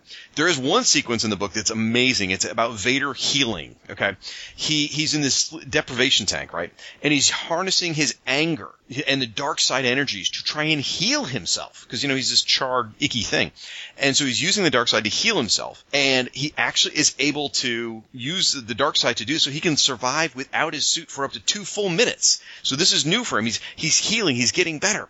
But here's the problem. That's 10 rounds in game time. Well, and his issue is that every time he's able to breathe without pain, which is great, he would feel joy or relief, which then would dampen his anger. Because his anger is what's fueling the dark side, right? So he basically, his joy is undoing the healing effect. So it's this vicious circle where he continues to be handicapped at his joyous success. So that does make a lot of sense, though, if you based on Return of the Jedi, when he was like, "Let me take off my mask and look upon you with my own eyes," whatever. That is a good setup for this. It did kind of come through as kind of a little bit schlocky, a little bit. You know what I mean? Like the healing. Yeah, I liked it. I loved it. I thought it was cool. It didn't work as it's cool. I don't know. I don't disagree with it. But it just seems very of a time and place the way it was described. And that could be. See, we're coming at it from different angles. I'm coming at it as somebody who read it in 1996 when this was new and it was cool. Awesome. And I was like, wow. And since then, they've done so much Vader literature that you're coming at it from a new guy's perspective. My Vader's probably a little different than yours. Yeah, he is. Yeah, mine you can see through the red lenses. Anyway, I do like the red lenses. Anyways, a couple other things. There's an interesting sequence where both Shizor and Vader are trying to track down Luke, right? Shizor wants to kill him. Vader wants to bring him into the dark side, right? Being that Shizor is trying to kill Luke, the reader is sort of forced to root for Vader because you want Luke to survive. I mean, obviously he does, but you can't help but cheer for Vader, which was an interesting position to put the reader in. So I kind of like that aspect. It's kind of emblematic, though, of like the 1990s thing where it's because I'm able to look at pop culture backwards because I lived through it, but wasn't like aware of like metatext. Kind of like wrestling did in like the 1990s, where there's like bad guys and worse guys, and like Shizor is the worst guy. He's definitely straight up the worst. So of course you can root for Vader because it's like someone who's evil and then someone who's unthinkably evil. Yeah. So yeah, it's like totally. Punisher and Venom from Marvel. Yeah. Yeah. There's a lot of stuff not to like. We talked about the sex stuff already, but there's other stuff too where like Leia kidnaps Guri. Right? When she meets Guri, the android. And there's this whole sequence of where she desperately wants to know how Guri works. And is she, what is she? She's not human. I don't understand. They drug her. They kidnap her. They do all this stuff just to find out what Guri is. I'm like, in a cosmos full of different aliens, why do you care? It seemed very unnatural for the characters. It seemed like it was a plot point forced to give you more info on Guri, and I didn't care for that. Also, while they're doing that, the tech isn't incompatible with the tech we see on screen. Like they were talking about the way that, I don't know, the tripwires and the whatever in Shizor's place works or whatever, and it seemed a lot like the technology level is way higher than anything we see in A New Hope or even Empire Strikes Back. Yeah, that's true. Yeah, and so it's like that power creep like that happened in a lot of EU stuff. But anyways, I just wanted to mention that real quick. No, it's very, very fair point. There's this weird opening sequence. The first time we see Luke, he's walking on a circus high wire on Tatooine. Yeah, I forgot about that. Which is like, what? Now, there's some other stuff, too. Like, they do a lot of building towards Return of the Jedi. Like, Leia gets the Bausch disguise, the bounty hunter disguise. They get the thermal detonators and stuff like that they use in Jabba's palace. And like, I can't separate myself enough from this, I don't think, to figure out whether that's cool that they built that as a bridge or if it's just too on the nose. It's definitely cool. Like, anything with the bounty hunters is fine in this. Like, actually, that's one of the strong points for me in this is like expanding the idea of the bounty hunters, and the whole like Bausch is a great design, and I really enjoyed being able to like find out the back history of how that came to be, and like also, as a kid having we'll talk about the action figures later, but that was a great play. There's a lot of play value in the Bouche disguise for Leia. Oh yeah, so, yeah, definitely. And the last kind of like big picture thought of the book, like in some respects, the book was kind of like the prequels, which is we know how the story has to end, But for me, it was still enjoyable. It was enjoyable for the most part. Again, there's certain things I could do without, but as part of the whole Shadows of the Empire experience, I'm glad I read it. Oh, me too. All right. Well, you read half of it, you mean? Well, as an experience, shag. All right, up next in the media explosion with Star Wars Shadows of the Empire, the comic book, a 6-issue miniseries by Dark Horse Comics, written by John Wagner, pencils by Killian Plunkett and John Nadeau, inked by P. Craig Russell, and the covers by Hugh Flemings. And basically, the gist of the comic is it is Boba Fett's journey. And because we only got a glimpse of Slave One in the book, that's it. Fett is attacked by IG-88, which ends up damaging Slave One, forcing him to seek out repairs. Later, he tangles with Bosk and Zuckuss and Forlom, which is awesome. Which is a great opportunity to pull your action figures out and play with all those again. We've talked extensively about Jix working for Vader and embedded in the swoop gang. Big jizz. Right. And then in the end, Fett proves that he's still the best by tricking the other bounty hunters and delivers Han Solo to Jabba the Hutt. So, you said you liked the comic book more than the book. What did you like about the comic? Gorgeous covers, and also lots of bounty hunter action. That's the parts that I liked. Anytime they were like dealing with like Luke, Leia, God, the Leia outfit is just the purple one, not good. They did a bad job, and they should feel bad about doing a bad job. And also, I mean, like, I like Luke's vest. I think it's cool, like, that he's got, like, design-wise, he's got, like, something that, like, this is Shadows of the Empire Luke. When he's wearing the vest, he's Shadows of the Empire Luke. And that's cool. But, like, basically anything, like, a lot of it didn't work for me, and also a lot of the, like, facial features, like, they kind of, like, the Dark Horse, I don't know if they had, like, a really house style, but maybe for their Star Wars stuff they did, where, like, they definitely had a real interesting take on what the characters look like. Princess Leia was not drawn very well in this comic book at all. I loved the covers. Anything to do with, like, anytime if somebody was masked, or a lot of the bounty hunter stuff was just really cool. Action, the swoop gang stuff was cool. Jabba's palace stuff was cool. Like, there's a lot of cool stuff. I think the art's absolutely gorgeous. As Killian Plunkett guy is amazing. I was reading up on him. Apparently, all the ships and stuff like that, a lot of people use, like, real models and stuff like that so they get the perspectives, because there's a massive space battle in the beginning, which takes place immediately after Empire Strikes Back. Yeah, that's cool. Yeah, a lot of people use, like, models and stuff. He just knows what the ship looks like. He just draws it, which is amazing. And you got hung up on the faces. I didn't. I've read enough comic adaptations over the years. I don't get hung up on likenesses. Yeah, okay. You used to read the old Marvel comics where, like, exactly. Like, listen, I love Howard Chaykin, but no. Like, well, so I enjoyed the action in this. I love the coloring in this. You talk about a Dark Horse house style. To me, the Dark Horse house style is the coloring of the 90s and sort of like the dirty tech. Those are two things they're exceptional at. And Killian Plunkett really brought it for this. So while the comic itself didn't, like, grab me tremendously, and I think I know why, and I'll say that in a second, I did enjoy the art, and I loved the Boba Fett sequence. Anything with the Boba Fett sequence I thought was fun. The rest of it, here's my issue with it, is that the stuff with Leia and Luke and Dash and Lando and all that stuff, basically they were just pulling little scenes from the novel that they felt was important to convey the main thrust of it. Unfortunately, I don't know that the book makes sense without reading the novel. All those sequences with Luke and Dash and all that, the Boba Fett stuff certainly does. Oh yeah, that's where they excel. It's just all sort of sprinkled, like, and you can get the gist of what's going on. Like, you don't have to know everything what's going on to enjoy it. But yeah, definitely, there's a lot of things where it kind of seems like the connective tissue is not strong between the comic and the book. Right. But when they're telling their own story, unique story, does it very well, I think. Yeah. So totally agree. Also, I like Chicken's artwork in the original Star Wars series, even though the likenesses aren't very good. But him as a person, I don't know anything about. So you have to be careful nowadays when making declarative statements. I actually, when Dark Horse was getting rid of the license, or was having the license taken away from them, I did a Humble bundle and I got the classics, the first thing of the classics, and I've been rereading those, and there's some crazy stuff in there too. So, but anyways, very good stuff. All right, why don't you take us through the video game? I've seen pulse cannons and gladiator droids. I've seen Beggar's Canyon and Imperial sewers. I've seen dead ends and infinite space.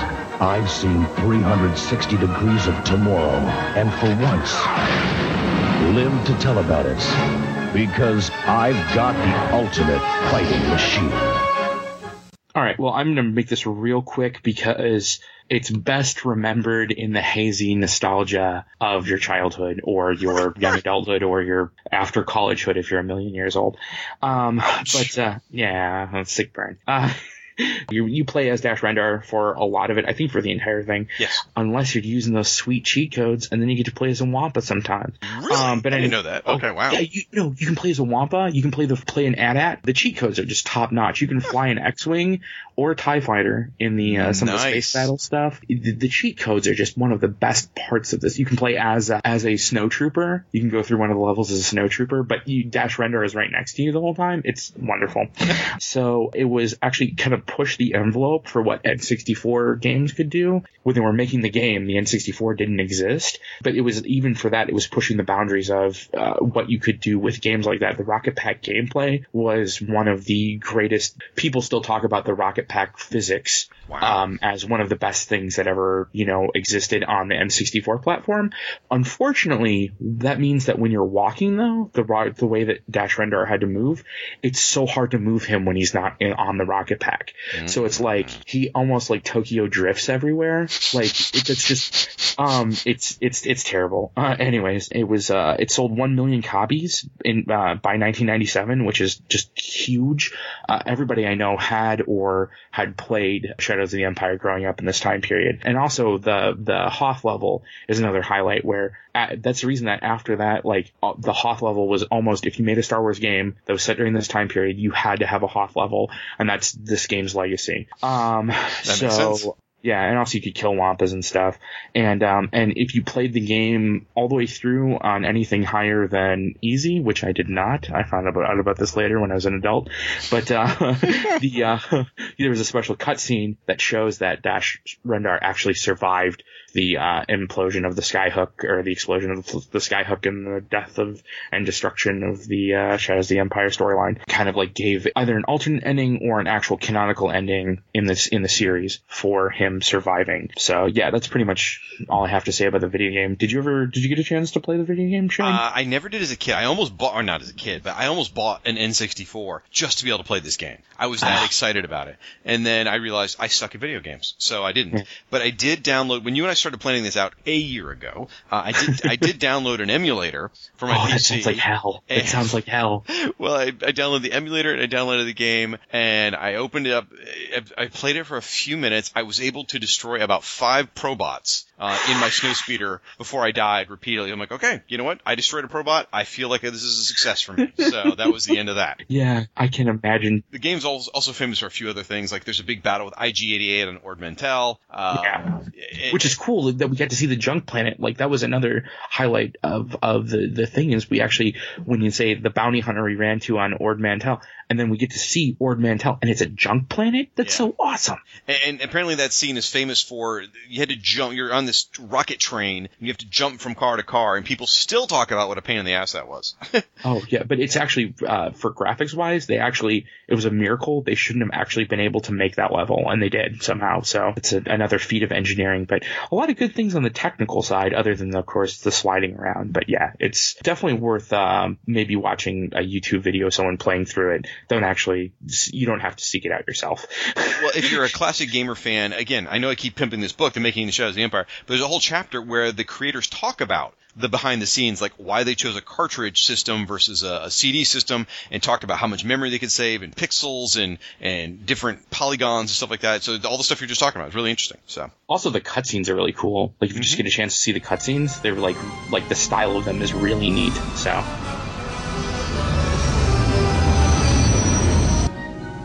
Captain, I do not understand. Why do you not want Commander Skywalker and the others to know that we survived and made the jump to hyperspace? Well, as much fun as that was, I don't see us joining the ranks of that crazy rebellion. Too dangerous and too much money to be made elsewhere, my friend. On top of that, someone from Black Sun will take Shizor's place. And when that happens, you can bet your servo motors they'll send every thug in the galaxy after us. But if everyone thinks we're dead, who's going to be looking? Besides, it's good to be remembered as a martyr without actually having to be dead, wouldn't you say? All right, now I think we'll talk about my personal favorite, the toys. Woohoo! Which, of course, another plug here for my own thing, but I actually am one of the co-hosts of the Force 95 podcast, currently on YouTube, and we're exploring other options. For skywriting? Yeah, so, and that covers basically, we're starting at 1995 and we're going all the way through 2001 with Power of the Jedi line. Cool. And we're also going to be covering episode 1 and, of course, Shadows of the Empire. And, but the toy line is just, like I said before, superb. Just from a marketing standpoint, from a visual standpoint, just beautiful, gorgeous cards. It's the classic Power of the Force 2 with the Vader outline, but instead of having the red beam or the green beam, it's a purple beam, and they use the sort of holographic decals. Actually, I peeled it off of when I bought them carded. I peeled off the Dash Rendar and the Shizor, and I actually have them affixed to the front of my laptop. Nice, because I was able to peel them off just the right way, and I was like, this is the best. So it's just gorgeous. They're gorgeous holographic images, and then the actual play value, like I said before with Princess Leia, the toy line didn't have hardly any missteps. But I'm just going to run through them real quick. Dash Rendar came with a heavy weapons backpack, so sort of like a rocket pack, but it also had this like extender thing that came out and attached to his gun, so it was kind of like a Vasquez kind of thing. Yeah, it's really neat though. And then Prince Shizor, and he came with 2 energy blade shields, which kind of look like sort of like Japanese fighting fans, like Mortal Kombat style. Pretty cool. And then that's one way to describe them, but okay.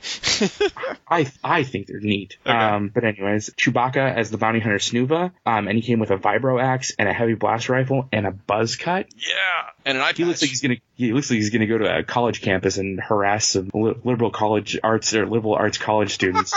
But anyways, he's and also like in the comic I didn't see it, but on the actual action figure, he's got like spots, like almost like cheetah spots, like he did some with the spray paint that you get at the fair, and you can make your hair green for a few days. Right. And that's what I just imagine him doing that real quick before he walks into the thing there. Anyways, and then also Leia Boushh Disguise, which was also released in the regular line as a Return of the Jedi figure, but this is supposed to be there's no difference at all. It was just the packaging that was different, but I got a lot of play out of that one as a kid. I loved it because you could either make her Boushh and play as that character, or Princess Leia as Boushh, or just Princess Leia. So it's just a lot of play value, and she came with a blaster rifle and the bounty hunter helmet, of course. Real quick, that is the only Shadows of the Empire action figure I didn't buy. I bought all the other ones. Really? Well, I didn't buy this one because I already owned the original Kenner one. From Return of the Jedi, where the helmet came off, and I'm like, well, I'm actually a big fan of the vintage one too. I love the vintage one, so I thought, you know what, I don't need this one. I used to do that. I had all my vintage ones. I still have all my vintage Star Wars figures, and what I would do is as the Power Force were coming out, if it was a character I didn't have from the original run, I would buy it. Like I would buy Grand Moff Tarkin, or I bought Wedge Antilles, but I wouldn't buy a new Luke. I already had a Luke, so that's how I purchased my Star Wars figures. Interesting. Obviously could expound on my history with the Power of the Force 2 line, but yeah, no, great. We don't have another 7 hours. Yeah, that's true. So also Luke Skywalker in the Imperial Guard disguise. Now, I read the book. I read most of the book. I read half the book, and I read the comic book. Is he ever in this thing in the story of Shadows of the Empire? I don't remember.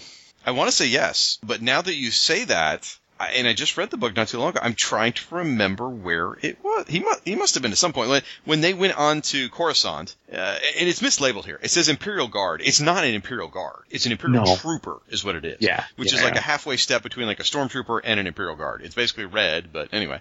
It's a cool looking figure. It's really neat. He must have taken the outfit. I think when him and Lando went to Coruscant before they went in the underground with Dash, Luke had to get in disguise, and so they got an outfit. Yes, as I seem to recall. Okay, all right. If I've got that wrong, correct me in the comments, folks. But why wouldn't they just they could just swap out body molds and have him with the vest? That makes sense. All the materials, he's got the vest.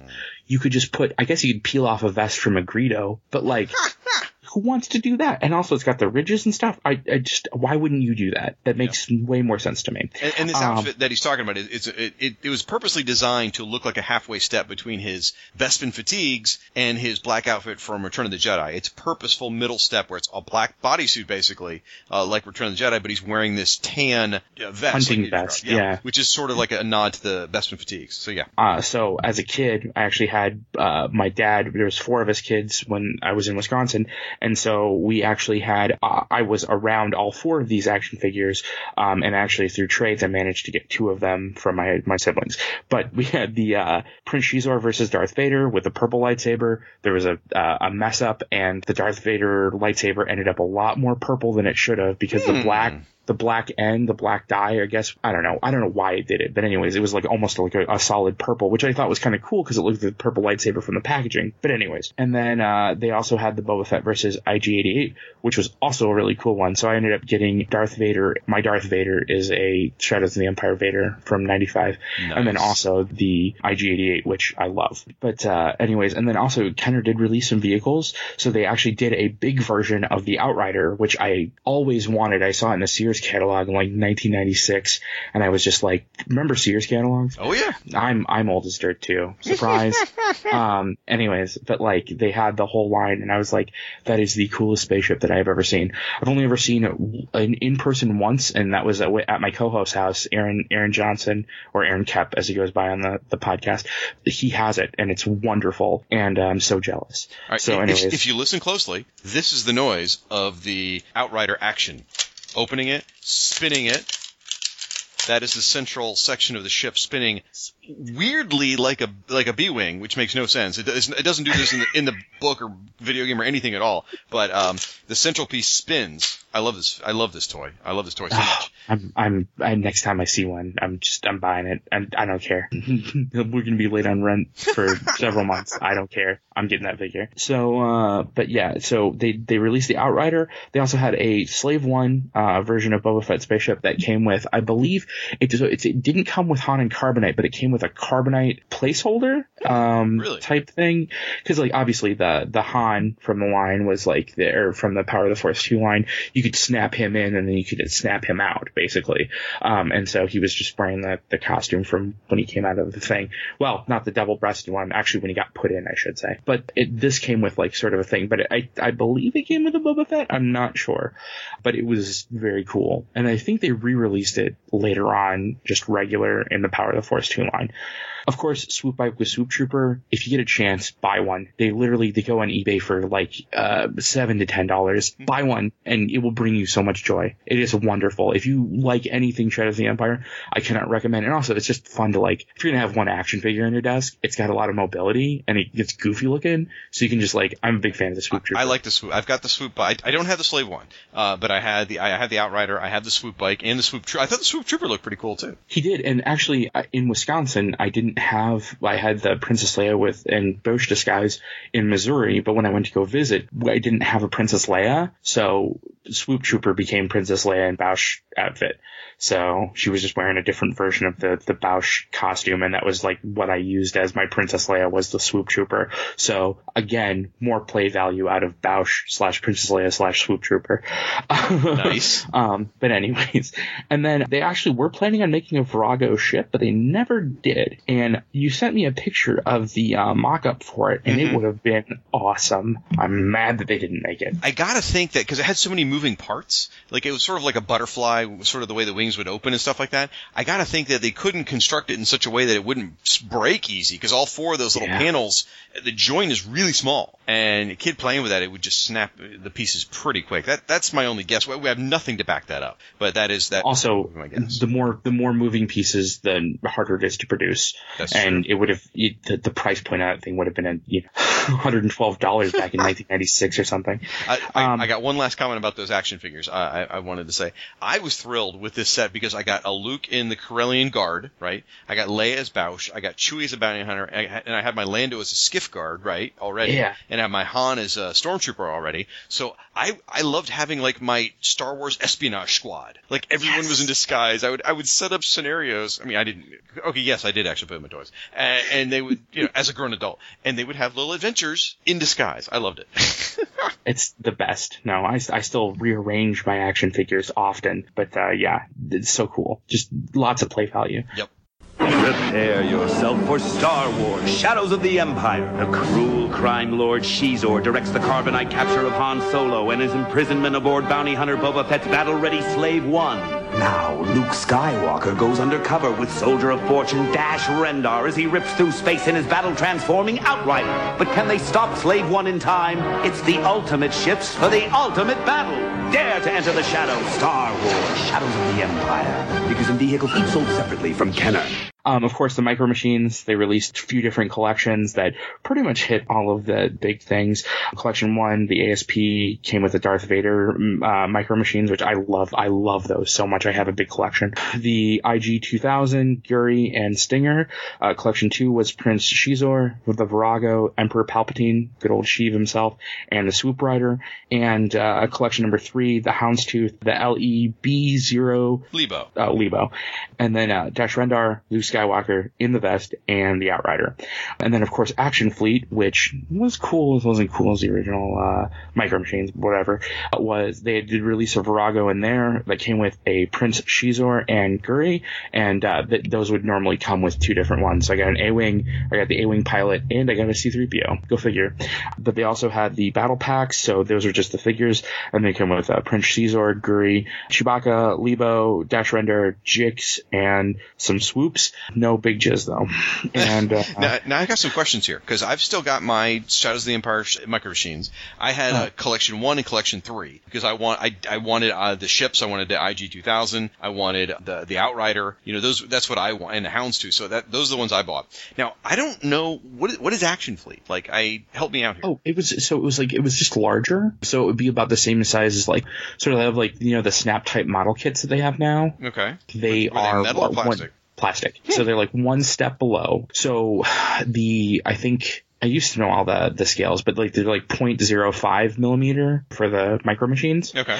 These ones are twice as big, so they're a different scale. They're so it would be like HO and then O scale in trains. Huh. They would be larger. So it's like Micro Machines and not quite so Micro Machines. Yeah. And they had points of articulation, so their arms moved. They bended the waist, and their legs were stuck together on little pegs. But Google them or when you get a chance. If anyone's curious about this, they're cool, but I grew up with the Micro Machines, so I have a lot more love for those. So, and then the Applause, of course, vinyl figures, which I've never seen, but I must have them. You've never seen them? No, I want them. I love the Applause vinyls. So they were hard molded vinyl figures of Shizor, Dash, and one of the Emperor with Shizor and Vader as well. The model kits, of course, from Ertl, which I had the ones that came with the mini comics, but they also did a Virago, a Shizor, and an Emperor in that line. I bet the Virago model's pretty cool. You can find them all over eBay. But yeah. So the Applause vinyl figures, dude, I am shocked you've never seen one of these because back in 1996, when these things first came out, everybody had them. Every specialty store, every comic book store had them. Suncoast Video, if you remember them, they had tons of these things, and nobody was buying them. So not only were they there in 1996, they were there in 1997. They were there in 1998. They were stuffed everywhere, and nobody could sell them, and they just hung around. I remember the Dash Rendar especially being the one that they just couldn't sell, and it just everywhere you went there was a Dash Rendar. So they were about maybe 10 inches tall, if I recall correctly. They didn't have any. Oh, they're the big ones. They're not the little ones. And they didn't have any articulation or anything. It was just this giant chunk of vinyl that didn't move. It was like maybe the arm joints moved. I don't know, but it was like, hey, here's a in-action figure. I dig on Applause so much, but I thought they came in like a little 3-packer. Nope, individuals. All right, well, as a kid, I lusted after a lot of the episode 1 Applause stuff that came out, but I've always loved those a lot. Well, hey, somebody had to like episode 1. Fair enough. It's me. I'm the guy. I'm that guy. Well, it didn't just stop there. There was more, folks. There was a trading card series, because remember, this is the 90s. Non-sports trading cards are explosive, and you got to have your hologram chase cards and all that stuff. Never forget. Even as a kid, I knew about this in a big bad way. You can find, I don't know about these particular cards, but you can find all kinds of 90s trading cards on eBay, dirt cheap. And I went through a couple years ago a spell where I was buying Ultraverse, boxes of Ultraverse trading cards, and just ripping open the foil pack. It was like a drunken binge where you get the box, you're like, well, I'll open one pack tonight. And then you open one pack, and then next thing you know, you're laying on the bottom of your floor, your bathroom, covered in foil wrappers, going, what have I done to myself? So, all right. Anyway, this trading card series was done by Greg and Tim Hildebrandt, which legends. They were legends, especially in the 90s. They were massive. They were famous for doing sort of fantasy-based paintings, but with a realistic flair to them, kind of like fantasy book covers. That's kind of their style, if you think about that. Anyway, the trading card series had 70 images that were dedicated to the concepts of the novel, and then another 30 cards that were images inspired by the comic and the video game. And if you go through the cards, you can actually see the progression of, here's the story of the book, okay, here's the story of the video game, okay, here's the story of the comic, follows like that. It's interesting reading about them in the making of the book because they spent 4 months on the thumbnail sketches. First they had to read the book, and they had to flag all these things they thought might make good ideas. They had to go learn it by Lucasfilm, and then it took 4 months to do those thumbnails. Could you imagine? You're an artist. Could you imagine spending 4 months on this project? Sadly, yes. It boggles my mind, but for a project this big, it's pretty standard. It takes a long time to make art, even if you're very good at it. Even if you're very quick, it takes a long time. When they work in paints, not pencils. Yeah. Well, it's gorgeous. It's just really beautiful, beautiful stuff. And you can actually see all of these cards online nowadays. There's a great website called Trading Card DB. That's all together, tradingcarddb.com. And it's this great site where you can see tons of old trading card series, and just go in there, type in the search box Shadows of the Empire, and you'll be able to go through and see them. And you'll see all kinds of other weird Shadows of the Empire trading card promotions. Like there's some on Kellogg's cereal boxes and things like that. Oh, very cool. Now, for me personally, this may be heresy, but I'm not the world's biggest fan of the Hildebrandts. Oh, really? I mean, that's fine. It's just art is subjective, and I really like that. I would put them next to Glenn Orbeck and Alex Ross as far as the sort of realism-ish place. I'm not there with you. Okay, that's fine. Well, I'm just saying in the style, you don't have to like them as much, but I would say if I were lining up people that do art that is similar, I always think of that. I'll just put it that way. I always think of those 2 other people when I think of the Hildebrands. But well, that's how they were regarded in the 90s. That's how people saw them. To me, their stuff has almost like a cartoony or caricature sort of aspect, and their colors are really, really over the top, bright, garish colors. So they've just never, I don't know, they've never done a lot for me. So that's fine. All right, let's keep moving on here. It's wrong, but that's fine. Fair. Everyone's entitled to be wrong, and maybe it's my turn. So it was bound to happen sooner or later. So up next is one of my absolute favorite things that came out of the Shadows of the Empire. Something that, as far as I'm concerned, is now canon for me, is the soundtrack. Yes, there is a soundtrack to the Shadows of the Empire phenomena. It is not a soundtrack to the book. It's a soundtrack to the phenomena of Shadows of the Empire. It is not intended to be read as you're reading the book. It's not how it's laid out. It takes the John Williams inspiration. It even starts off with the Star Wars theme, and then weaves in other themes from subjects from the book and from the whole phenomena. And it's really well done. The composer was Joel McNeely. All right, so he already had some experience working for Lucasfilm. He had done some big band music for Radio Land Murder Adventures, and he'd done a bunch of music for the Young Indiana Jones Chronicles. So Lucas, you scamp. He had some experience doing sort of John Williams-esque type music. And the whole idea was conceived, and this is again from the making of book, by Lucasfilm, again, Lucy Audrey Wilson. We owe her a lot for this. And a guy over at Veriz Saraband, I guess is how you say it, Records, Robert Townsend. These two sort of conceived the idea that they kind of had this idea, like, let's do a soundtrack for the book. And this is where the idea came out of. They had previously discussed doing a soundtrack for Timothy Zahn's Star Wars trilogy. Oh my God. That would be cool. I would shiv you, Andy, to have a Tron trilogy soundtrack. Sorry, buddy. I love you, but I need that more in my life. I would give my life willingly for that, maybe. Yeah.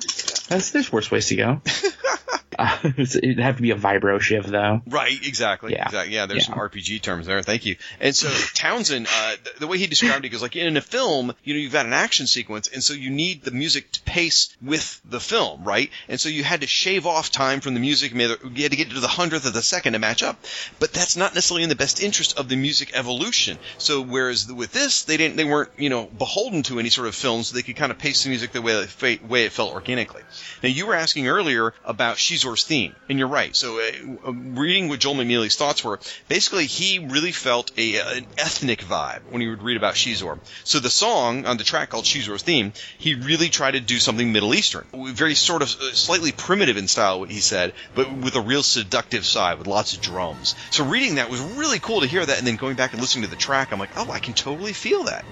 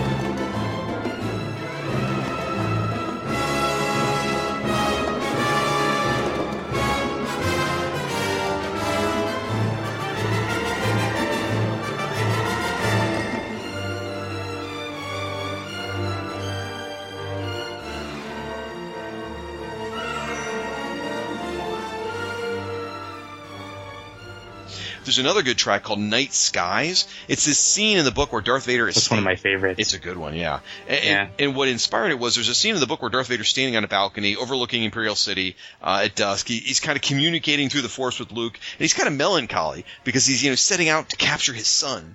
And for that scene, Joel sort of he used a choir, and it's very quiet, sort of reflective element. It's about a man being introspective at a pivotal moment in his life, and that's kind of how he played out that theme. And when you hear that, or when you know that and you listen to it, you're like, wow, okay, yeah. And there's several other tracks which are great. In fact, you're probably hearing one right now being played underneath this discussion.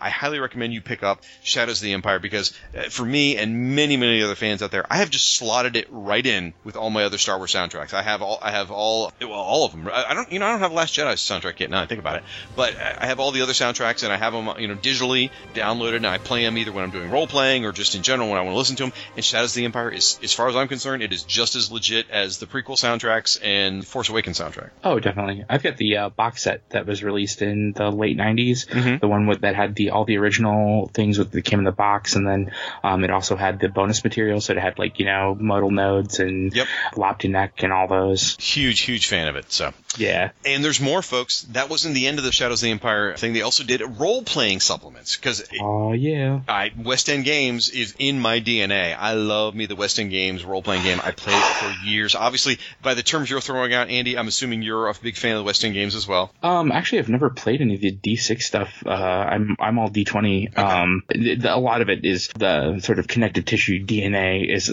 owed a lot to the West End Games. Like, you can't get away from how influential they were. And also, as a kid, before I knew anything about role-playing games, we went into a comic book store and I actually bought the A New Hope supplement for the West End Games, and I read that thing until it fell apart. Right. I guess maybe that was my first thing to the EU, because a lot of that stuff wasn't necessarily canon, but like I read, and that's also how there was a picture of a stormtrooper in there that I drew freehand over and over again until I got it right, and that's how I like know how to draw stormtroopers now. Oh, that's like awesome. I learned how to draw from because as a kid I was obsessed with Star Wars, and as an adult too, but like I was like, oh man, look the way their armor is. And so anyways, but I actually never got a chance to play any of the D6. I mean, my friends told me about it with the the pips and the other stuff. Speaking of role playing, when is Hero Points coming out? So anyway, you brought up an interesting point that I really like, which is the West End Games books. They weren't just for hardcore players. They made good reading. They were entertaining to read. There was a lot of great information. In fact, not everyone knows this, but a lot of the Star Wars Expanded Universe, especially the Legends era, owes a lot of itself to the West End Games material. Because remember, West End Games was created in 1987, the Star Wars game in 87, and kept publishing through the Dark Times. And so when it came time for Timothy Zahn to write the first Thrawn trilogy, Lucasfilm mailed him a box full of West End game books. And they said, we like what these guys are doing. Use some of this. So when you read Heir to the Empire, there are ships in there, there are concepts in there, things in there that came from the West End Games material, which then got sort of, at that time canonized, if you will, by the novels. So a lot is owed to the West End Games stuff. So they created 2 source books for Shadows of the Empire. One was just Shadows of the Empire source book. It was 128 pages, and it had stats and chapters on the Rebels, the Empire, the Black Sun, the Fringe, which was kind of like the dark underbelly of the Star Wars universe, the planets, aliens, droids, equipment, vehicles, and starships. And then there was also a Shadows of the Empire Planets Guide, which I didn't write it down, but I think it was like 70 pages or so. Anyway, it's got stats and chapters on Rhodia, the Vergesso asteroid field, Bothwana, and Kothlus, whatever it is. These are planets that were featured throughout Shadows of the Empire. And the interesting thing about this, it's got lots of facts and stats, but they also made up a whole bunch of original characters. So if you wanted your characters to go to one of these settings, they're already pre-made characters for you to meet that sort of felt very Star Wars-y. There were RPG scenario ideas. It really was a great resource. I love West End Games so much. I could just read codexes and role-playing game books all day long. But especially the Star Wars ones and the West End Game ones are very well put together. Now, did they use a lot of the illustrations from the Shadows of the Empire, or did they do a lot of like in-house illustrations? Because I know in the West End Games books that I had, they used a lot of Ralph McQuarrie artwork to supplement the sort of in-house stuff that they did. I'm flipping through it right now. It's in my hands. It was definitely in-house art. Okay. So they didn't use scenes from the comics. Now, some of the art was reprinted, like they used stuff they had designed previously, like Thalia, the Bothans guy. They used a lot of art they'd used for him previously in here. There's a lot of characters that may have reappeared in other stats, so they just repurposed, like a Jabba picture and things like that. But for the most part, it's original art that was done for the book. It's very cool. Yeah, that's awesome. Now, those are all of sort of like the various media tie-ins. So as you can see, this was a huge, huge, expansive project, all surrounding one theme of Shadows of the Empire, which was awesome. It was such a cool idea. Yes, it was to get the marketing and merchandising machine up and running, but in and of itself, the phenomena was so cool. And I was living it. I was breathing it. I was buying everything. Other than the N64 game, I was pretty much invested in all of it. I loved it. Now, there were a few sequels and follow-ups that are worth mentioning here real quick. I'm going to just trip everything super fast. You said you weren't sure about Guri surviving. Well, my friend, the most obvious Shadows of the Empire follow-up was a comic book miniseries called Shadows of the Empire Evolution, which was, I believe it was 6 issues. It was a miniseries about Guri after Shadows of the Empire. And it was written by Steve Perry. I don't remember liking it all that much, but was there any weird sex stuff in it? I don't remember. I don't think so. because again, Dark Horse isn't going to let it get past them. But they're not going to let it slide like Bantam did. Bantam dropped the ball on that one. Could be. I don't know. But that's the most direct sequel. There was also a novel that came out much, much later. I mean, this novel is like not that many years old as far as I'm concerned. It was called Shadow Games, and it features Dash Rendar, and he is a bodyguard for it. Now, it's also got Luke and Leia and Han and all them as well, but Dash is in the book, and he is a bodyguard for a pop star. Oh, I'm going to read this. I'm going to read this so hard. Again, not my favorite book. But the best thing about it is you do get some scenes with Dash Rendar and Han Solo together, so you kind of see them contrasted. So they know each other. Yeah, that'd be interesting. Yep. Now those are the biggest direct tie-ins. So then there's other sort of tangential, easy for me to say, tie-ins, like when they finally did the Return of the Jedi audio drama, radio drama, because they had done Star Wars, they had done Empire, those had been huge. They never did a return until 1996. So it was years later they did the Return of the Jedi radio drama. In there, Brian Daley does make several references to events from Shadows of the Empire, like C-3PO flying the Falcon, things like that. Then when you get to 1997, the special edition release of Star Wars, there's, of course, you get the swoop bikes and the asteroids, which we talked about, but those were designed for special edition. However, you do see in Mos Eisley for a split second, you see the Outrider, which was so freaking exciting. I mean, that was when it came out on DVD. That was the big, or VHS, I guess originally. That was the biggest freeze frame moment. It's like, oh my gosh, there's the Outrider. So now. I was doing some research for this because they said that with the jettisoning of the canon, of the EU canon, obviously we see the Outrider, right? Yeah. So either Dash Rendar's alive and he's canon, or they said that also too, it could just be that the Outrider is canon and that, the YT-2000 is canon. Actually, I think that's what it is. The YT-2000 becomes canon because it's not got a label on it that says Outrider or anything like that. It's just a YT-2000. That's it. And it's not shiny. It's a little shiny. It's a little shiny. I will have to look up if I'm right about this chrome. My memory was that it was supposed to be like chrome plated, but maybe I made that up. It's definitely supposed to be a shiny, brand new. It's like the Falcon is dirty tech. This is like brand new, right off the line kind of tech. It is canon now because that's what Phasma's costume is made out of. Yeah.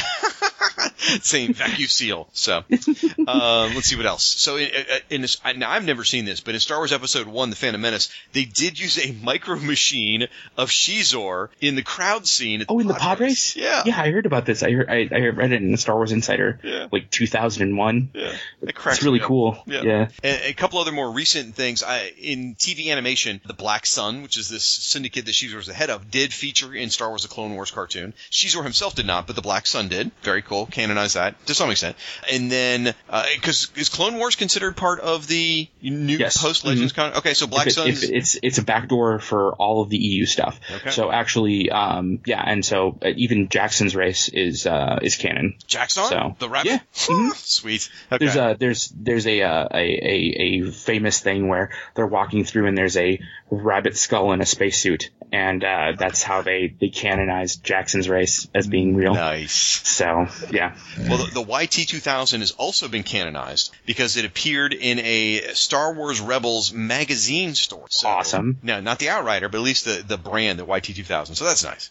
Sweet. Then in some video games, there was a game called Star Wars X-Wing Alliance, because you had the X-Wing game, you had the TIE Fighter game, and then you had X-Wing Alliance. And so it's not officially part of Shadows of the Empire. However, a lot of the campaign, the missions, take place during the Shadows of the Empire adventure. So it does kind of, thematically, sort of weave into there. So, all right, Andy, at the end of the day, what are your closing thoughts on Shadows of the Empire? So, I mean, I don't know, man. Overall, I really, really, really enjoyed it as a thing. The individual parts, it's sort of reverse Episode 1 for me. The ephemera and the sort of parts are just not as good as the whole thing, and I feel the exact opposite about like Episode 1 and a lot of the prequel stuff. But like, it gives me the warm fuzzies every time I think about Shadows of the Empire. Like, it makes me feel like feel like a kid, and like it gives me all those good memories of it back in the day. But even if you don't have those sort of emotional connections or nostalgic connections to it, there's a lot of really cool stuff in here. And a lot of it ranges from like really like gross and yucky to like the highs are really, really, really, really, really high. So I mean, overall, I love Shadows of the Empire. I think it's great. I would love to see a lot of of this stuff at least canonized, I don't think anything in here really bats against canon right now.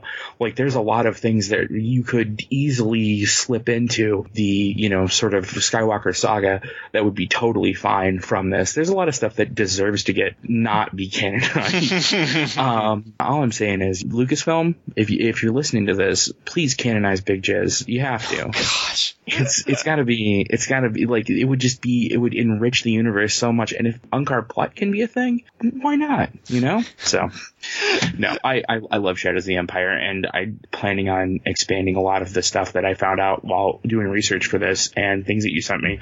There's a lot of things now that I want to go back and kind of either get or relook through, or, you know, there's a lot of material here. You can pour through it. There's a lot of, as I say, like, play value with the toys, but like, there's a lot of like intrinsic value in the things that are part of this like multimedia event. Yeah. Well, for me, I in doing this sort of retrospective, I discovered that the warm fuzzies I have are really more for the phenomena itself, the marketing plan, the wide, scope of this project. That's where my passion lies for this, not necessarily in the minutia of the story, because as we pointed holes all over this thing, but I do love it. It reminds me of a time in my life where I was, had all this freedom. I was becoming my own person, and Shadows of the Empire played a role in it. I would get off work. I managed movie theaters. I would get off work at 2 a.m, and I would go to Walmart and troll the toy aisle, in 1996, looking for the next Shadows of the Empire toy I didn't have yet. I mean, that's the kind of nice. That's the kind of memories I have, which is goofy, but I love it, and it makes me very, very happy to think back on it. I think there are aspects, again, like the soundtrack. I still love it. The role-playing source material, fantastic. The toys, exceptional. There's so many parts of Shadows of the Empire that is worth celebrating. And now that I have reframed Dash Rendar in my brain as, instead of being a poor man Han Solo, as being Star-Lord, I love Dash Rendar so much more now. And it's, so there's a lot to love. Now, one of the things I think it was exceptional as a bridge between Empire and Return. They did a nice job weaving, intentionally so, weaving all that together. They did a really good job. But I would tell you, I think it works better in hindsight. So, like, I wouldn't want to introduce someone new to Star. I mean, there's no one new to Star Wars on the planet, probably. But I wouldn't want to introduce someone to Star Wars by going, watch A New Hope, watch Empire Strikes Back, do Shadows of the Empire, then do Return of the Jedi. That wouldn't work. No. It really works better as a retrospective, as someone coming back in and slotting it in. I would feel comfortable saying, as a dip your toes in the water for the, the now Legends canon, I would 100% recommend some specific materials from Shadows of the Empire as a great, maybe not the novel, but like the comic book or the role-playing game supplements or any of that stuff, or even the video game. I would highly recommend a lot of the ideas and things in here as a sort of gateway drug to the old EU Legends canon, because it's very safe. It's a safe way to, I think, explore it and get into those ideas.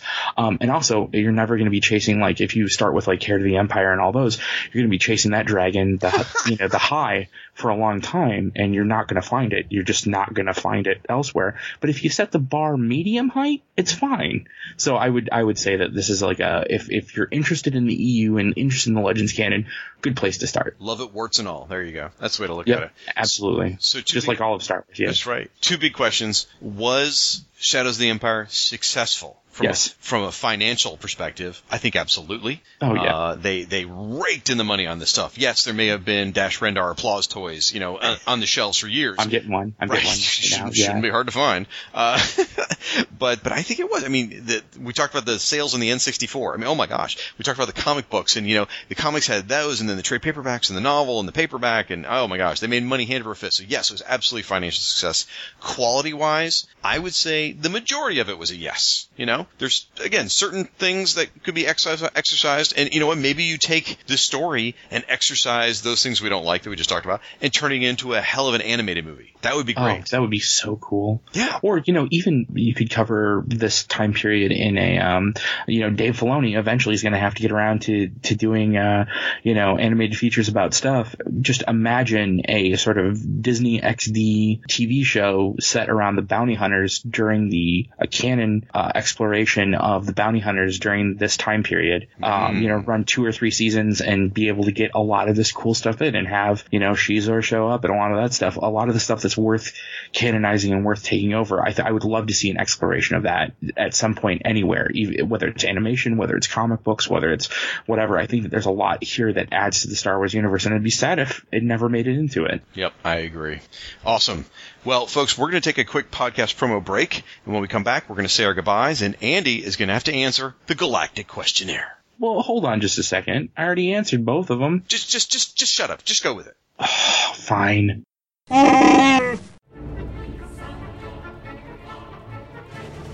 Batman Nightcast, a thrilling new podcast from the Fire and Water Podcast Network, hosted by Ryan Daly and Chris Franklin. Nightcast chronicles the Cape Crusaders' adventures in Batman and Detective Comics after Crisis on Infinite Earths. Highlights from this legendary era include Batman number 400, Legends, Mike Barr and Alan Davis, Batman Year 1, Batman Year 2, Max Allan Collins, the new Jason Todd, Millennium? You're not doing this right. Let me take over. Alan Grant and Norm Brayfogle. Alan Grant from Jurassic Park? Did you hear me say Norm freaking Brayfogle? Oh, yeah. Son of the Demon. The Killing Joke. A Death in the Family. Batman Year 3. A Lonely Place of Dying. Alan Grant, Alan Davis, Max Allan Collins. Why are there so many people named Alan from this era of Batman? The Rise of Tim Drake. Legends of the Dark Knight.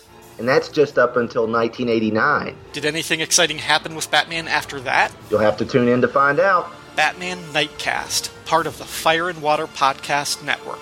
Find it on iTunes and at fireandwaterpodcast.com.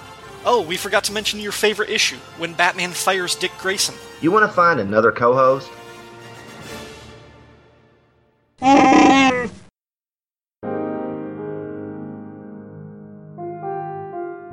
Black Canary. I'll need a sparring partner. I'm Zatanna. Why do you care about some leggy dame in nylons? Or have I answered my own question? Ladies and gentlemen, it's time for magic. Black Canary and Zatanna, together in one podcast. I'm Ryan Daly, and I've got a thing for superheroes in fishnet stockings. That's why I started Power of Fishnets, the Black Canary and Zatanna podcast. Join me every 2 weeks as I celebrate the Blonde Bombshell and the Mistress of Magic in their exciting adventures published by DC Comics. Power of Fishnets, available on iTunes and at fireandwaterpodcast.com. And we're back. All right, ladies and gentlemen. Andy, you are in the hot seat. You are the guest today, so therefore you have to answer the Galactic Questionnaire. All right.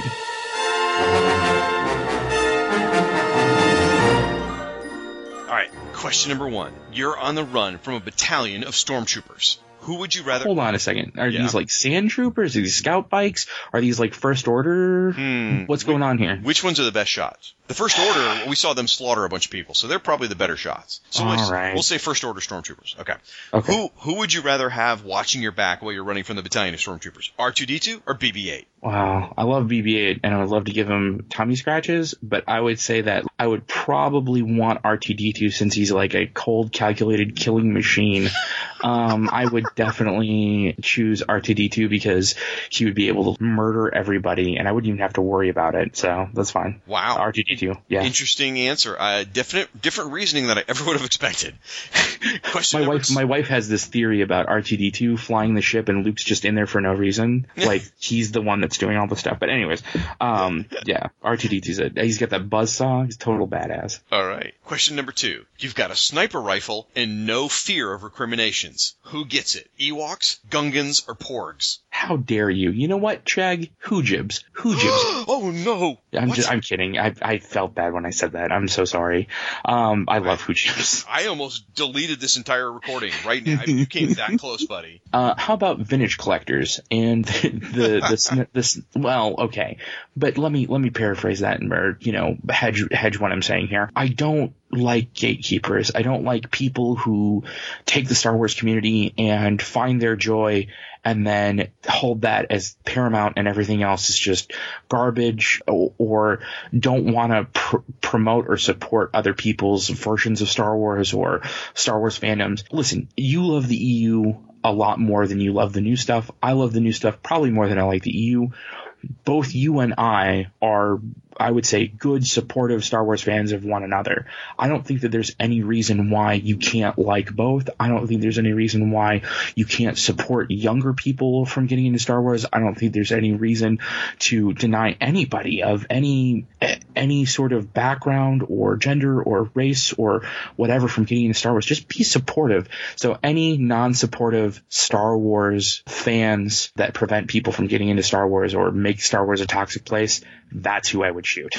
Happily. Okay. So what I heard was you standing up on your soapbox with a rifle shooting Ewoks. That's what I heard. Okay. Anyway, next question. Question number 3. We've been doing this so long, I've already lost track of the numbers. Question number 3. Which do you choose? Reading George Lucas's original concept notes for episodes 7 through 9, or owning an original Boba Fett rocket-firing action figure? This is like just rocket firing Boba Fett. Are you kidding me? I knew I was asking. That's why I was in there. Listen, George Lucas's notes, I've seen his handwriting. No thanks. Definitely. Rocket firing Boba Fett? Come on. Okay. Come on.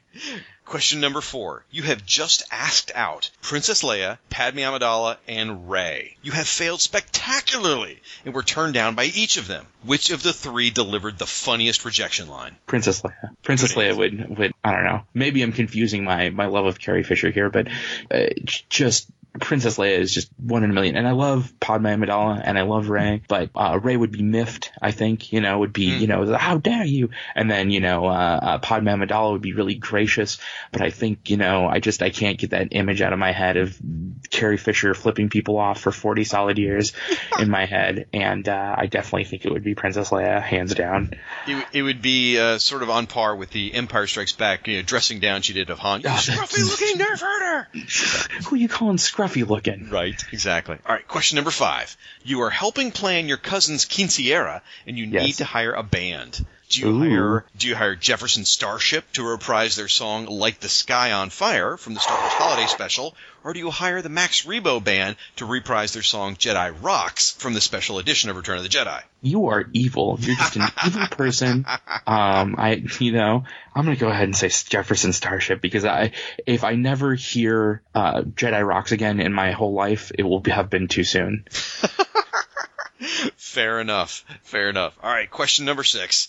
Is Ryan Daly the Boba Fett of podcasting or the Captain Phasma of podcasting? Ryan Daly is the last Jedi Luke Skywalker of podcasting. And let me tell you why. Because he's an absolute legend. I love him so much. I think that his introspection and sort of searching inside himself for what his belief system means to him is important and necessary. And I just have nothing but respect for the choices that were made regarding his character in recent developments. And yeah, that's all I got to say. He's an absolute legend, and I don't want to sound like I'm needling him about this at all, but I have nothing but respect for someone who takes their fandom seriously enough to figure out what it means to them. It's really a legendary move. So I hope that his faith returns. I hope he doesn't shut himself off from the Force and the Star Wars fandom forever.